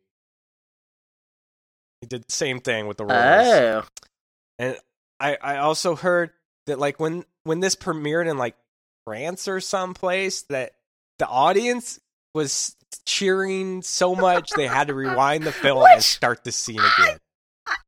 What the fuck is wrong with old people? You know what? He's got rolls on forks and is making them kind of dance. If you'd never seen this before, this would... I mean, it still is, even just seeing it after a millionth time, it is still goddamn cute. I do love how it's choreographed, that he's had... It's not just that he's doing a dance with a forks, but he's got his head lowered, so he's kind of trying to create the impression that the forks and the rolls are his feet attached to kind of like his head, kind of creating like a Dorf on Golf kind of thing going on. Yeah. It's cute. You know what would have worked better, I think? Charlie Chaplin, I'm me, the Luddite from the year 2017, is going to tell you how you could have improved your timeless, hilarious skit. I think if he had tied a napkin around his neck and like had the fork sticking out from underneath, so it actually I could see that, like puppeteered it out from beneath the napkin or something. It would have made a little bit more. It wouldn't have looked quite so as impromptu. Like that's kind of the charm of the scene, that it is so just off the cuff though. But yeah, it just goes. I think it just goes on about. It could have stopped about 50%. Yeah, this is also the first time I've really just sat down and watched. I mean, this is the first time I've seen the film, and this is the first time I've seen the movie. This is the first time I've seen this like specific scene whole in its entirety, and I was expecting something more to happen other than just kind of like the highlights I've seen before. Yeah, I mean, again, it is very cute, but then also like I found myself kind of laughing not at what he's doing, but then I totally forgot. Speaking of Grandpa Simpson moments. There's an episode of The Simpsons where he does, I think Grandpa Simpson does this whole routine in an episode, like not even just like for a moment or two, but this routine is short enough. I was amazed that it was so short. I think it it's repeated verbatim in an episode of The Simpsons. Which, granted, it's been homaged in 1,000 other things. Yeah. Benny and June to fucking. Oh, I saw the Robert Downey Jr. starred in a biopic of Chaplin, and I saw a YouTube clip of that. And to be fair, we're talking about how not particularly funny this is. Seeing Robert Downey Jr. trying to do this and not nearly as well kind of shows you how much charm Chaplin doing this did have. There is some magical secret sauce going on in this scene that is deceptively simple, but it's still, you're kind of watching going, wow, this is one of the greatest film scenes of all time. It's like, yeah.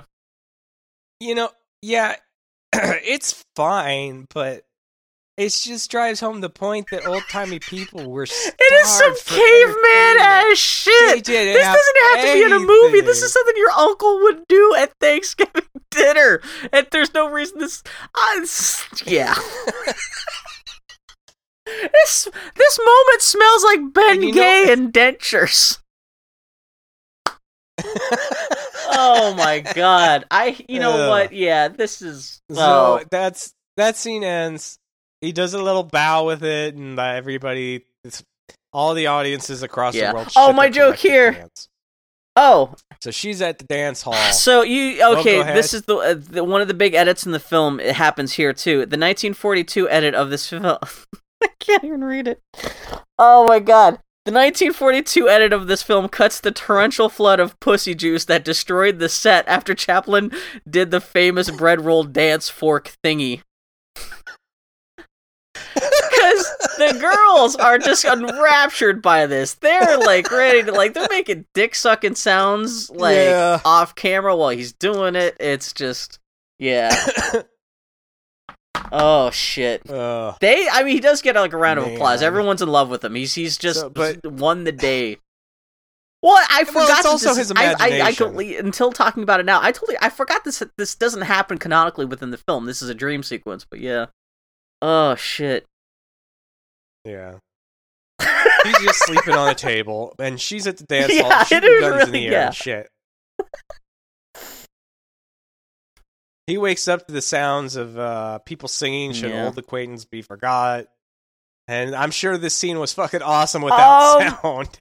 Just a bunch of people standing around going, bah, bah, bah, bah, bah. They did cut a lot out of this out because they do actually have the singing of Auld Lang's. Super hype. Well, they actually do have this. In the midst of all the revelry, the vague memory of a promise crept into Georgia's mind. Let's go up and visit the little fellow, she said. And I guess so, yeah. They've naturally just become a couple, yeah. So they leave. But he not at the cabin. He's moping around. We'll have some fun with him, said Jack. We'll send Georgia in first, then give him a scare. Pulls out a gun. It's a fucking funny joke they're gonna do. He's gonna pretend to shoot These guys are assholes. About the Auld Lang Syne, in the original version, there's more... Oh god, how am I gonna articulate this? No, the Auld Lang Syne singing definitely goes on in the original version longer. They had to cut it short because obviously there's no way they could get an actual recording of Auld Lang Syne to sync up to what their mouths are doing in the silent version, because the silent version they didn't care if from shot to shot it matched. And so, in the 1942 version, they really cut that down, so it's mostly just a couple blah, blah, blah, and then the overdubbed fake singing over it, and then, So then the people at the dance hall dance. It's super hype. Mm-hmm. He's sad, so he leaves the cabin. In the midst of all the revelry, the vague memory of a promise crept into Georgia's mind. Let's go up and visit the little fellow, she said.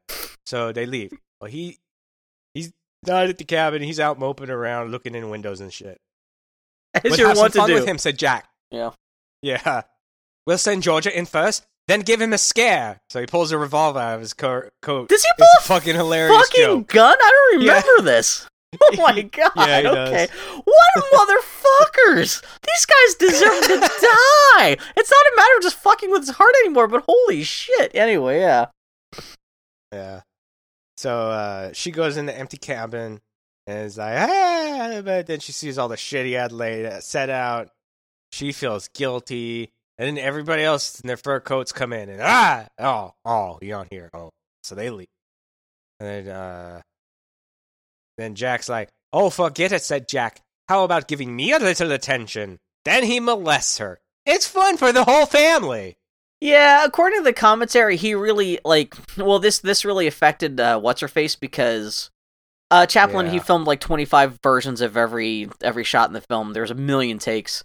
And this specific scene where this dude had to, get his meat hooks all over her really drove her nuts. And I guess the last take is the one that wound up in the film where she was at least partially legitimately angry at this guy, moping all over and kissing her and stuff like that. So supposedly the slap she gives him here is actually, it's not just acting. She's actually just tired and pissed off and just ready to end the shooting day.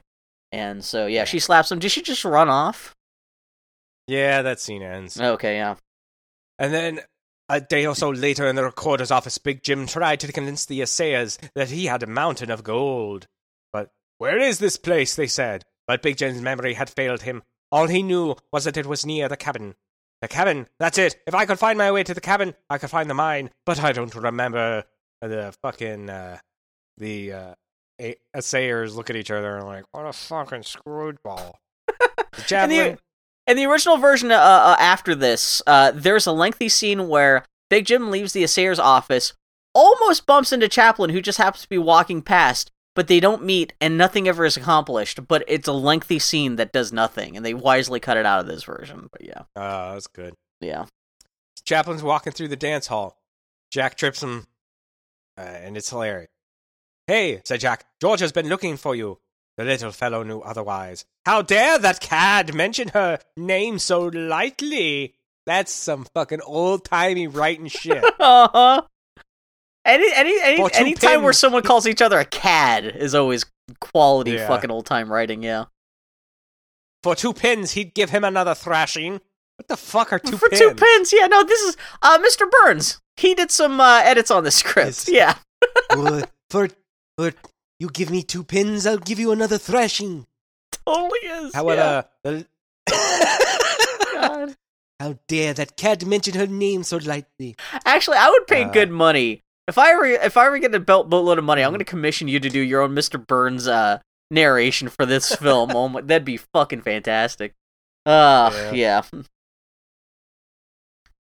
But it was true. Georgia had been looking for him.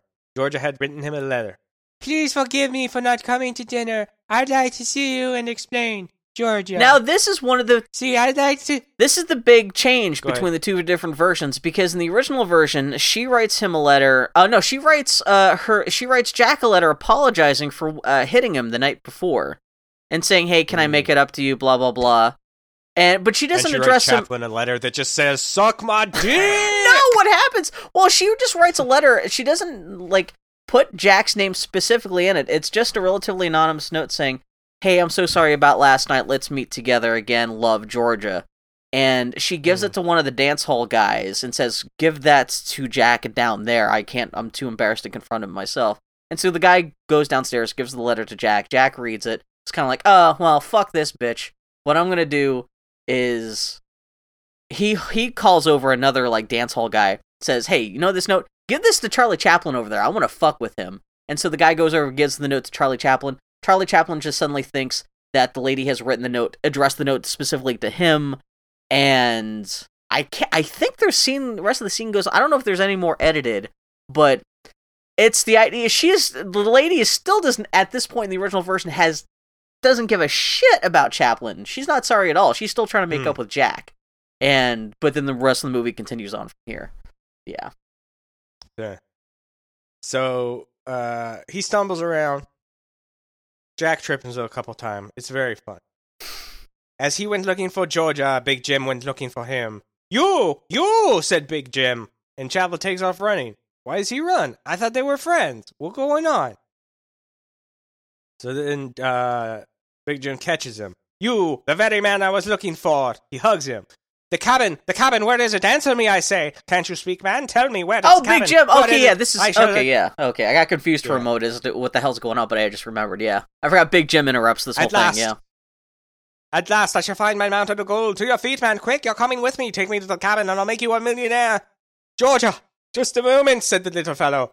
He runs to her and overacts his ass off. "Georgia, you don't have to explain. I understand. I love you. I'll take you away from this life. I'm going away. and when I return, I shall come back. Unsure if poorly written or actual joke, and when I return, I shall come back. That's badly Don't know. written.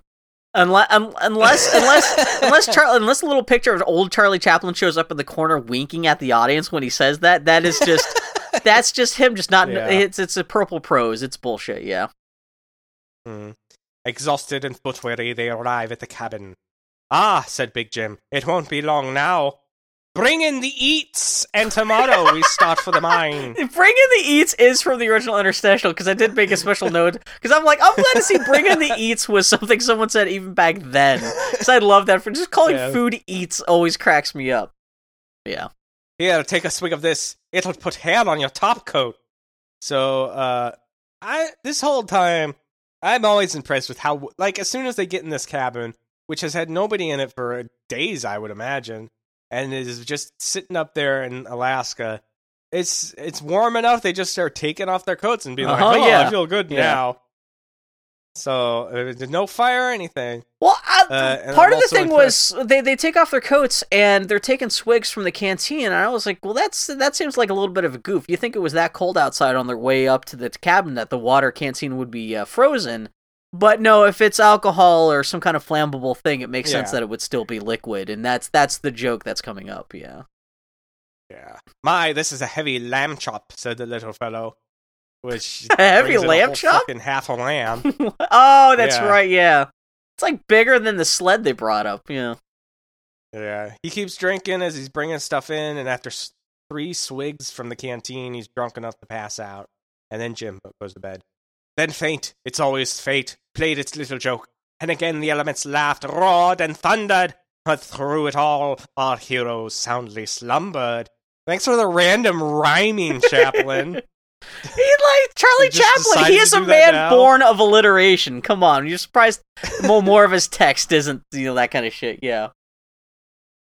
Also, the whole cabin gets blown, because that's how that works. The Goes cabin sliding actually- through Alaska. I don't want to make fun of it too much for being obviously just turning into a miniature, but there was a special effects documentary on the Blu-ray where they show some behind-the-scenes footage where Chaplin was hell-bent on not this not being a miniature, but actually somehow figuring out a way to build a fake cabin and actually blowing it down a mountainside in the middle of a fake storm. And the special effects guys, they actually even had the cabin pulled up, hitched to a bunch of horses and stuff that was supposed to drag it down the mountain, and they just could not get it to work. And the camera guy was like, this will be 1,000 times easier, 1,000 times cheaper if we just do this in miniature, and don't worry, we can make it work. At least it's going to be easier than what we're doing now. And so that's what they eventually did. To today's eyes, it's obvious that it's a miniature, but it still looks good. Plugs in the rest of the film. it's fine. And it's like fucking Rankin Bass. Just kind of sliding down one hill in one shot, and that's it. Yeah. Now, obviously, the quality on this transfer is really good. They cleaned it up a lot. Do you know what the quality was of the film back then? Was it the shitty looking versions that you see so often on the internet and throughout the time, 19 or was it clean like this print? It's mostly like the shitty versions you're used to seeing. The reason there's a whole thing I can get it. I'll talk about it later, but Chaplin tried to have the original 1925 version destroyed, and the 1925 version had a bunch of specific shots and footage that are unique to that cut of the movie that they couldn't find the original assets to clean it up for the Blu-ray, so a lot of it's all kind of scratchy and messy looking. Whereas they did have a pristine version of the 1942 version, so that's why it looks so good on that version. But yeah, just because, kind of, again, going back to the George Lucas thing, he tried to pretend that the original 1925 version never existed. And so with the assets were really never well kept, and so they couldn't really be restored that well. Whereas, the 1942 version, that was the official version that he liked so much, and that he made sure that was kept, and good prints were stored in safe places, and so it was easier for that to be restored, kind of so we could have the pristine presentation that it has right now. So, yeah. Gotcha. So, the wind blows the cabin to the edge of a cliff, hanging halfway on half. Yeah. Then came the dawn. The little fellow awoke, blissfully ignorant of what happened the night before, but feeling definitely curious of the morning after. Oh well, might as well tidy up and get ready for breakfast. The So the original whole version cabin's has shifting none around. of this text. This is amazing. The original version just lets the shit speak for itself. It's pretty much just like, oh shit, we're gonna die, and that's the only text for the next like 10 minutes. Yeah, like I said, I think Chaplin constantly talking like this throughout the whole thing does detract from. Yeah, I because learned to it's speak good. unnecessary. It's gilding the lily, but anyway, but yeah. The whole cabin shifting back and forth as he walks around. And he's like, "This is the worst liver attack I've ever had." I've never heard a hangover called a liver attack before. Yeah, that's Should I remember it? That'll be my name from now on. But you get the idea, though. I That won't kind of remember you get the gist of what he's talking about. And is this Yeah. so? Does the house, the actual interior set is tilting and stuff at this point, right? Yeah. Yeah, which is really Big Jim impressive. wakes up and At first, I couldn't Yeah. tell if it was one of those things where they were just having the actors like slide, like kind of falling back and forth, kind of like the Star Trek's bridge. Whenever the bridge got attacked, and rather than moving the set, they would just have the actors pretend. whoa. They didn't move the set around for that? I talk about they tried to, but it was hard. It was heavy. I thought they were I thought they were on a starship. That was I getting thought rocked was in that- outer space. I and they were thought- getting thrown around. when they did the historical document on you. I didn't mean to upset you. Tell it like you would Oh, as a God. child. I'm worried now. I'm worried now. I'm gonna go on YouTube and find footage of stabilized Star Trek scenes. Those where are they pretty great. stabilize it Yeah. so that they just look like they're throwing themselves around. What will I do? I am then? pretty impressed at how hard they threw themselves around for that shit too. That stabilized footage is fantastic. Especially there's always like one yellow shirt guy who just jumps halfway across the room and is like, "Oh, Really, like you'll have a shot of like George Takei as Sulu, and like somebody in the background will just be whipping across the screen. You're like, oh man, that guy must the actor must be dead or paralyzed now. But yeah, no, they actually built a giant's. They built the set on a gimbal, and like it, like I think it was on. It had 10 feet of clearance on either side, so it could like dip up or down on either side 10 feet. And yeah, this is really impressive for that time. It's a whole tilting house essentially. It's really cool. Yeah. So Big Jim wakes up. He's like, "Feel that rocking? It's the stomach." They walk around for a bit. It goes on for quite a while. It takes them a long time to figure out what's going on. This is one of those things where if it got to modern day sensibility, you could cut this down by half at least, and you get to the point much faster. And So something must be missing underneath. I'll go outside and see what it is. So Champ can't get the back door open, so he slams into it a bunch. And suddenly turns into a tiny doll. It turns into the hanging best out puppet. the back door. Not just it's like actually it's an articulated. It's not I to give it credit.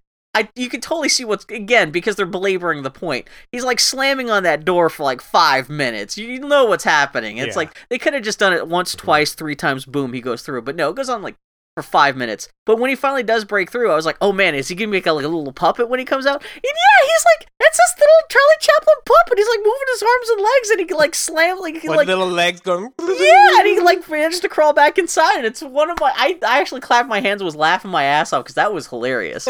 But then Charlie Chaplin comes back inside, and the scene continues. Yeah, Jim tries to open the other door. He slams into it a couple times, but somehow it makes him bounce backwards across the other side of the room. Yeah, the whole thing tips again. This time, a rope that's tied to the roof of the cabin gets stuck in between 2 rocks. Keeps them from falling off the cliffside. Kind of acts as an anchor, essentially. Yeah. This is it. This is when the Flight of the Bumblebee music starts to play. Oh, okay, yeah. Now, said Big Jim, don't get excited. Take it easy. Don't move. Don't breathe. I said don't breathe, stupid. So Chaplin coughs. You can be most annoying at times. If only you would be cool and calm. We have nothing to worry about. There is absolutely That's not none how of this human in the beings original. Talk. They're not talking to each other at all. It's just pure physical survival here at the end. Oh man, ugh. Yeah, Yeah.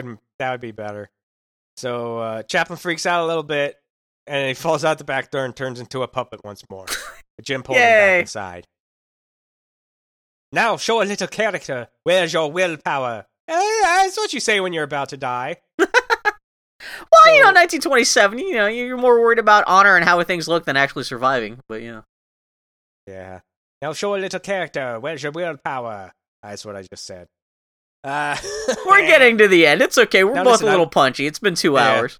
Now, listen. I've got a very good idea. Hold your hands like this, then I can get out first. You see what I mean? Said Big Jim. Your mind is chaotic. You have no psychology. You have no control. You have no psychology? What? I can't even fathom what the hell this is in reference to. I guess, are they, like, climbing over each other to get out the front door? Yeah. Yeah. Like that. Oh, because, like, I think, So is a chaplain, like, jumping up off, trying to use Big Jim's shoulders as, like, leverage to try to, like, launch himself up towards the door, is it? Is that the scene right here? He was originally, but then Big Jim uses chaplain. Or they flip-flop, yeah, okay, yeah. Yeah, and Jim climbs out of the cabin, which just happens to be right next to his claim, I guess. Oh, yeah, that's right. Sergeant left. We're almost Big there. Jim discovered his claim. Jim almost forgets about the tramp, but throws him a rope just in the nick of time. Now we shall be rich, said Jim. We shall be millionaires. And so they were. Well, there you go. Fantastic. The best. Now they're all dressed. There could have been. It could have been the best part of the movie, showing them, like, spending the money. I mean, granted, the movie's already over. Like, you want the movie to be as done as fast as possible now, but, like suddenly, magically, they're just on a boat, and they have been millionaires for a little while now. Now they're both leaving Alaska now. They're all tailored and everything. Yeah.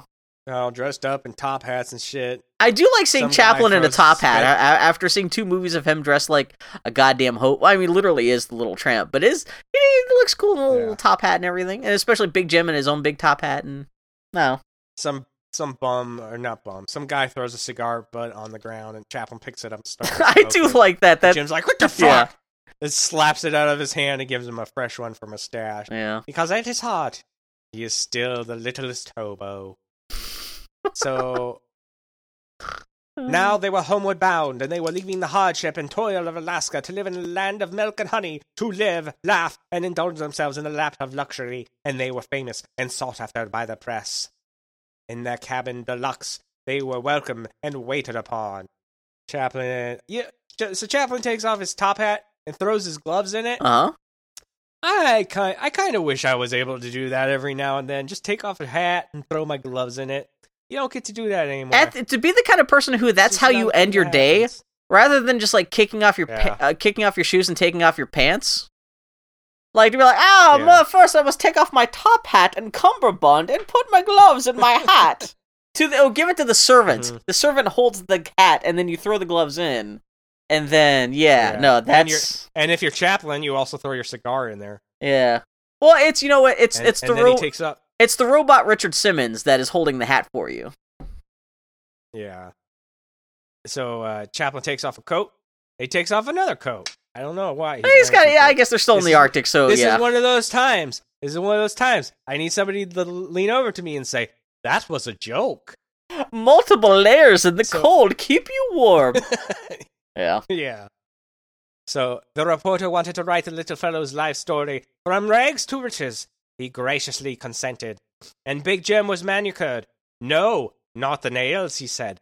The corns. That is from the original version, which I thought that was kind of funny, yeah. Well, because she's buffing his nails, and then he wants his corns buffed on his hands, which I thought was great. Yeah. Yeah. So, the reporter thought it a good idea to have the little fellow pose in his mining clothes. It would make it a very human story. The Chaplin sits on his bed, takes shoes off, and looks at his photo of Georgia. Why didn't you go back for her, you fucking weirdo? See, in the original version of the movie, up until the last time we saw her, she was still just making fun of him, just like she just thought he was an asshole. So it's funny to see this version where she tried to reconcile a little bit with that letter at the dance hall, whereas in the original version, they still have absolutely no connection, and no more than they did at the beginning of the movie. Yeah. But he still wound up about Georgia. In fact, actually, the interstitial, I was mentioning before about how every time Georgia shows up in the movie, there's an interstitial picture. It's a picture of a rose with her name in text in front of it. This last one, when he's talking about Rose, her name shows up. It's now a wilted rose with all the petals falling off with the word Georgia. It's like, yeah. But Georgia's on the boat. Land sakes. She's there too. Randomly. So, Which this makes even less sense because age. even at the dance hall, he was saying about how in the new version where they reconcile a little bit, he says, "Well, I'm gonna go make us rich, and then I'm gonna go back to America, and I'll send for you." But for some reason, she has ignored he says, him. when I come back, I will return. Oh, that's right. Yeah, because. But I guess instead of waiting for him to come back and to return, she's just gotten on the same boat that he has without realizing that he's on it. But yeah, she's in steerage, and yeah. Neither knew of the other's presence. Georgia overheard the officer say there was a stowaway on board. So he comes out of his room in his ratty-ass clothes. Jim's flirting with the lady doing his horns. He shoos the tramp away. Yeah. He's trying to get his freak on. And that's the Chaplin last goes we away, really but see as of he Big does- Jim in the movie. Yeah. Yeah. As Chaplin goes away, he playfully kicks Jim in the face and jabs him in the ribs. He's so playful. Well, it turns into... He's doing it, and it's like... They have a special friendship now. Asshole. Yeah. Oh, man. So they post Chaplin on the desk for photo, and they're like, back up a little bit more. And he backs up so much that he falls down some stairs. He starts to fall down some stairs, turns into a dummy filled with straw, and falls down the stairs. Chaplin's up for stunts, but he's not out of his fucking mind. He's not Jackie Chan. Yeah. Yeah. Although I did, I forgot George- to mention though earlier. I mentioned that scene earlier where they kind of semi-reconcile in the dance hall with the letter. I forgot there's a bit where he runs upstairs to talk to Georgia, and he does pull a Jackie Chan where he runs up the wall on the stuff built up. He doesn't take the stairs up. That's actually if you're thinking about it, that's one of the craziest stunts in the whole movie. But anyway, we're back on the boat. Yeah. Yeah. You, said Georgia. I thought I'd never see you again. And then she mistook him for the stowaway. Because he's wearing his ratty-ass clothes. Oh, yeah. She shoves him in some rope and tries to hide him, but some boat officer comes over and grabs him. The officer was going to put him in iron, but Georgia pleaded for him and said she would pay his fare. But then the reporter, cameraman, and captain come down the stairs looking for him. Heck, said the captain, that's no stowaway. That's Big Jim's partner, the multi-millionaire. Then, of course, there were the apologies. The little fellow gathered himself together. James, the valet, was told to prepare for an extra guest. And he's like, well, she gonna be sleeping in my bed. Mm-hmm. Uh-huh. So, pardon me, said the reporter, but who's the lady? And then Chaplin does the weirdest thing. Yeah. Where the old-timey Chaplin leads up and whispers in the guy's ear. Oh, and voiceover yeah. Chaplin goes... voiceover Chaplin goes, buzz, buzz, buzz! I guess that's how you do whispers? Just say buzz, buzz, buzz. Why wouldn't go or anything like that? You just say buzz, buzz, buzz. Okay, you don't have to do a whole Mr. Burns re-edit narration for this movie. I just want you to go back and replace buzz, buzz, buzz with I'm gonna fuck her pussy into bubble yum. That's it. Just do it in just do it in a Mr. Burns, Charlie Chaplin voice. And goes, I'm going to fuck that pussy into bubblegum. And that's it. And the guy goes, oh, that's very good. Okay, let's get some photos. Yeah. Oh, you don't say. Well, congratulations. This will make a great story with a happy ending. So it was. I love that's a happy ending. That's the last line of the dialogue is him saying this will make a great story after I'm gonna fuck her. I'm gonna fuck that pussy so much the pussy bubble gum. And then he's like, yeah, that's a great idea. The end. Iris out. Oh my man, that was God. The Gold Rush. Well, that was the 1942 version of the Gold Rush. Yeah, that's true. Yeah, the 1925 version ends with, like I said, in the original version, she has, if anything, she's trying to reconcile with the asshole Jack the whole time, and even here, she when they meet again, she is completely nonplussed by Charlie Chaplin until she hears the one guy say, "Oh, don't you know this is the multimillionaire who's just happens to be dressed in his tramp clothes for this photo opportunity?" And suddenly she's like, "Oh." And now she's interested in Charlie Chaplin. And then they go upstairs. The scene continues after they kind of walk up the stairwell back up where they were going to take the photograph originally, where Charlie Chaplin fell from. And he gives her the longest, wettest, gooey kiss. And that's when it ends. And even the photography guys, that's when they say, oh, this will make a lovely story. It's great, blah, blah, blah. And the big rising swell of organ music, and then that Iris is out. But my note was like, yeah, then really ideally this when the movie ends there, it should be, rather than a kiss, it's just Charlie Chaplin just chucking Georgia into the fucking ocean, because she's obviously just kissing him just for his money. It's terrible. It's a terrible ending. She's a horrible person. She's been horrible to him this whole movie, and he's too stupid to see it. But I guess technically the 1942 edit makes her seem to be less of a horrible person, so it's more romantic. It's not quite so obviously he's just being taken advantage of by a gold digger, but yeah. This movie, the 1925 version just should, instead of being called The Gold Rush, it should just be called The Gold Digger, because that's essentially what happens at the end of this movie. But, so, yeah. What is there a preferred or consensus on what his best to worst films are? He himself, I looked that up just even thinking about this. It seems a lot of people seem to think his later stuff was better, specifically City Lights and Modern Times seem to top most people's list. He himself would oscillate back and forth between either saying The Gold Rush or City Lights, which is his next film. If we do another Chaplin, it will be City Lights. Either City Lights or The Gold Rush was his personal favorites. He seemed to favor City Lights more when he was older, but yeah. Bill? Yeah. Do we like Charlie Chaplin? I don't know. Because like I said, I like this. I don't know. Yeah. It's a weird thing, because he's a creepy, self-absorbed... Oh, no, as a person, pedophile. the guy's a monster.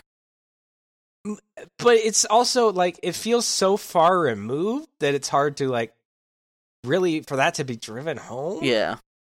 And he was innovative for his time, but at the same time, I'm looking at it in 2017, I'm like, Well, we both love... Shrug. I mean, we could say the same thing about Walt Disney. We're both fans of Disney movies, Disney parks, but Walt Disney was a known child murderer who would cannibalize the bodies of the young girls he would kill.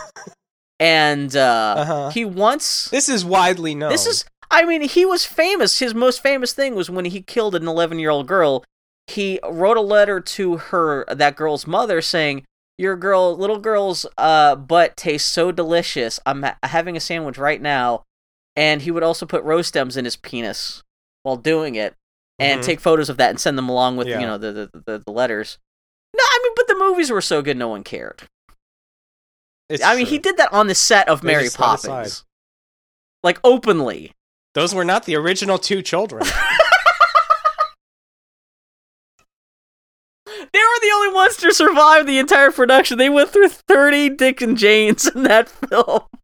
Because Walt Disney kept on eating them. Finally, they found some that were just too ugly for Walt Disney to eat.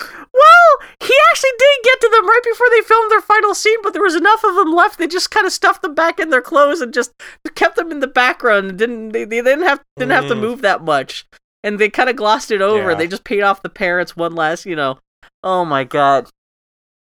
Yeah. Yeah, they paid off the parents so much. That's why there's no Mary Poppins ride at Disneyland. They spent all the money on the horrible pedophilia catering from their Mary Poppins film shoot. Oh my god. But no, Charles Chaplin. He a butthole. These movies, if the movies themselves have been interesting to watch just from an anthropological and film history point of view, but yeah, I it may be largely due to the cut of the movie that I watched, but I did like this a lot better than The Kid. And I'm morbidly curious to see if I like City Lights more than this. But yeah, the movies have not been amazing. They've been more interesting than good. And the more we find out about Chaplin himself, it's kind of a little bit of a I don't think his movies are good enough to me to justify sitting through what is ostensibly a horrible monsters film. If you're down for it, I'm willing to give at least City Lights a chance. And if that's still kind of a woof, we might. Granted, we would only have one more film after that, really, that I have access to. But we could worry about that later. That's not a pressing issue. We'll see. I don't know. We're halfway through his his milieu. And plus, but we get to shit talk him a lot in this it is true. fucking dumb roll dance. But man, yeah, the smell of Ben Gay and old people farts so far. You have to cut through that. It's even man, it's rough. It's some tough shoe leather to get through to enjoy these films. God damn. It smells like a quilt. Like every grandma had that one quilt that you'd get out when you like stayed the night at her house. And that's what this movie smells like. It smells like grandma's quilt. Yeah. And man, I'm even looking at the trivia for this film to see if there's anything interesting about the making of it, other than the Gold Rush had 4 times the budget of The Kid, which explains how they could, build so many sets and stuff just specifically for this movie and do a little bit of location filming.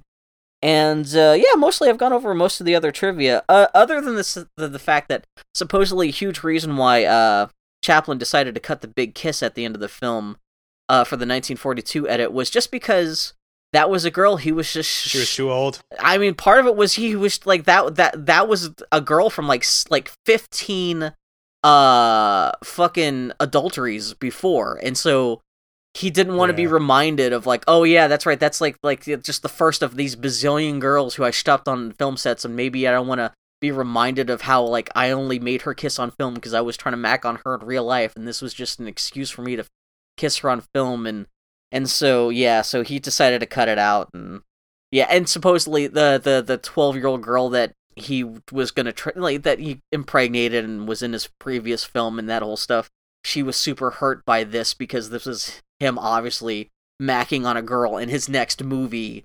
Like, the adultery was right there on the screen, and he wasn't even trying to hide it or anything like that. And, so at least the guy had at least a little bit of heart to him when it came to, but I don't know. He cray-cray. He a butthole. Yeah. So that's... Johnny Chaplin butthole. That's the Gold Rush. Bill, I don't know what we're doing next time. That's fine. I didn't pick anything. It's been crazy times. You've got the crazy dance schedule these days. Your work hours are changing. That's things happening. You have a week to figure out what you're going to do next. I'll figure it out. Well, I mean, if you want to try to figure it out before you post this episode, we're recording the day before this episode goes live. If you want to have just a note at the bottom saying, hey, next week's episode. But that's more on you. I don't care. I'll figure it out. Yeah, I figure out so there's no big, just as long as it's probably not another silent film, but that's my only probably not request. So have you seen that was the Gold Rush? Have you seen The Emperor's New Groove? Have I seen? Okay, I'm trying to think of anything I would, but I can. Whatever sings to your heart. Talk to Kelsey. Talk to your wife. See if there's anything she would want to watch with you that you could do for the show. Unfortunately, the Gold Rush has ended our streaks of having super awesome, entertaining movies that we enjoy. Yeah, that was a good two straight months of just Yeah. It had to happen eventually. I mean, this was not the worst movie by far we've seen, but it definitely was not a knee slapper. It was no blood sport. We can officially say that. Yeah, it was. That's very true. It wasn't as bad as Victor Victoria, but it was no Street Fighter 2 on the other end. Yeah. So, but that's it. We'll get out of here. He's muttering on Twitter. I'm the Grumpy Turtle on Twitter. It's Tardy Podcast on Twitter. It's TardyPodcast.com. Yes. Let people know we're a thing. Please. I know that getting people to listen to podcasts is like fucking pulling teeth. There's plenty to choose from these days. But hey, think of this way. Not even mine, but any podcast. We're one of the few podcasts out there that don't have like fucking Blue Apron ads or Casper mattresses or Sherry's Berries or what the fuck. So yeah. We pay for this shit out of pocket. We ain't got no sponsors. We do shit freestyle on here. We're fucking pirate radio over here. It's true. Yeah. Think about that. No one can keep our political opinions down about how Walt Disney eats the butts. He ate all the butts. He would, at the end of a shooting day on Mary Poppins, he would say that to himself and then burp and pat his belly. Like, Walt Disney ate all the butts. Burp. Then everyone else would just kind of stand there horrified, like, oh man. On that cheerful Walt Disney cannibalism joke, I guess keep filling those holes with pop culture. We'll see you next time, everybody. So long and goodbye. Okay, take care, guys.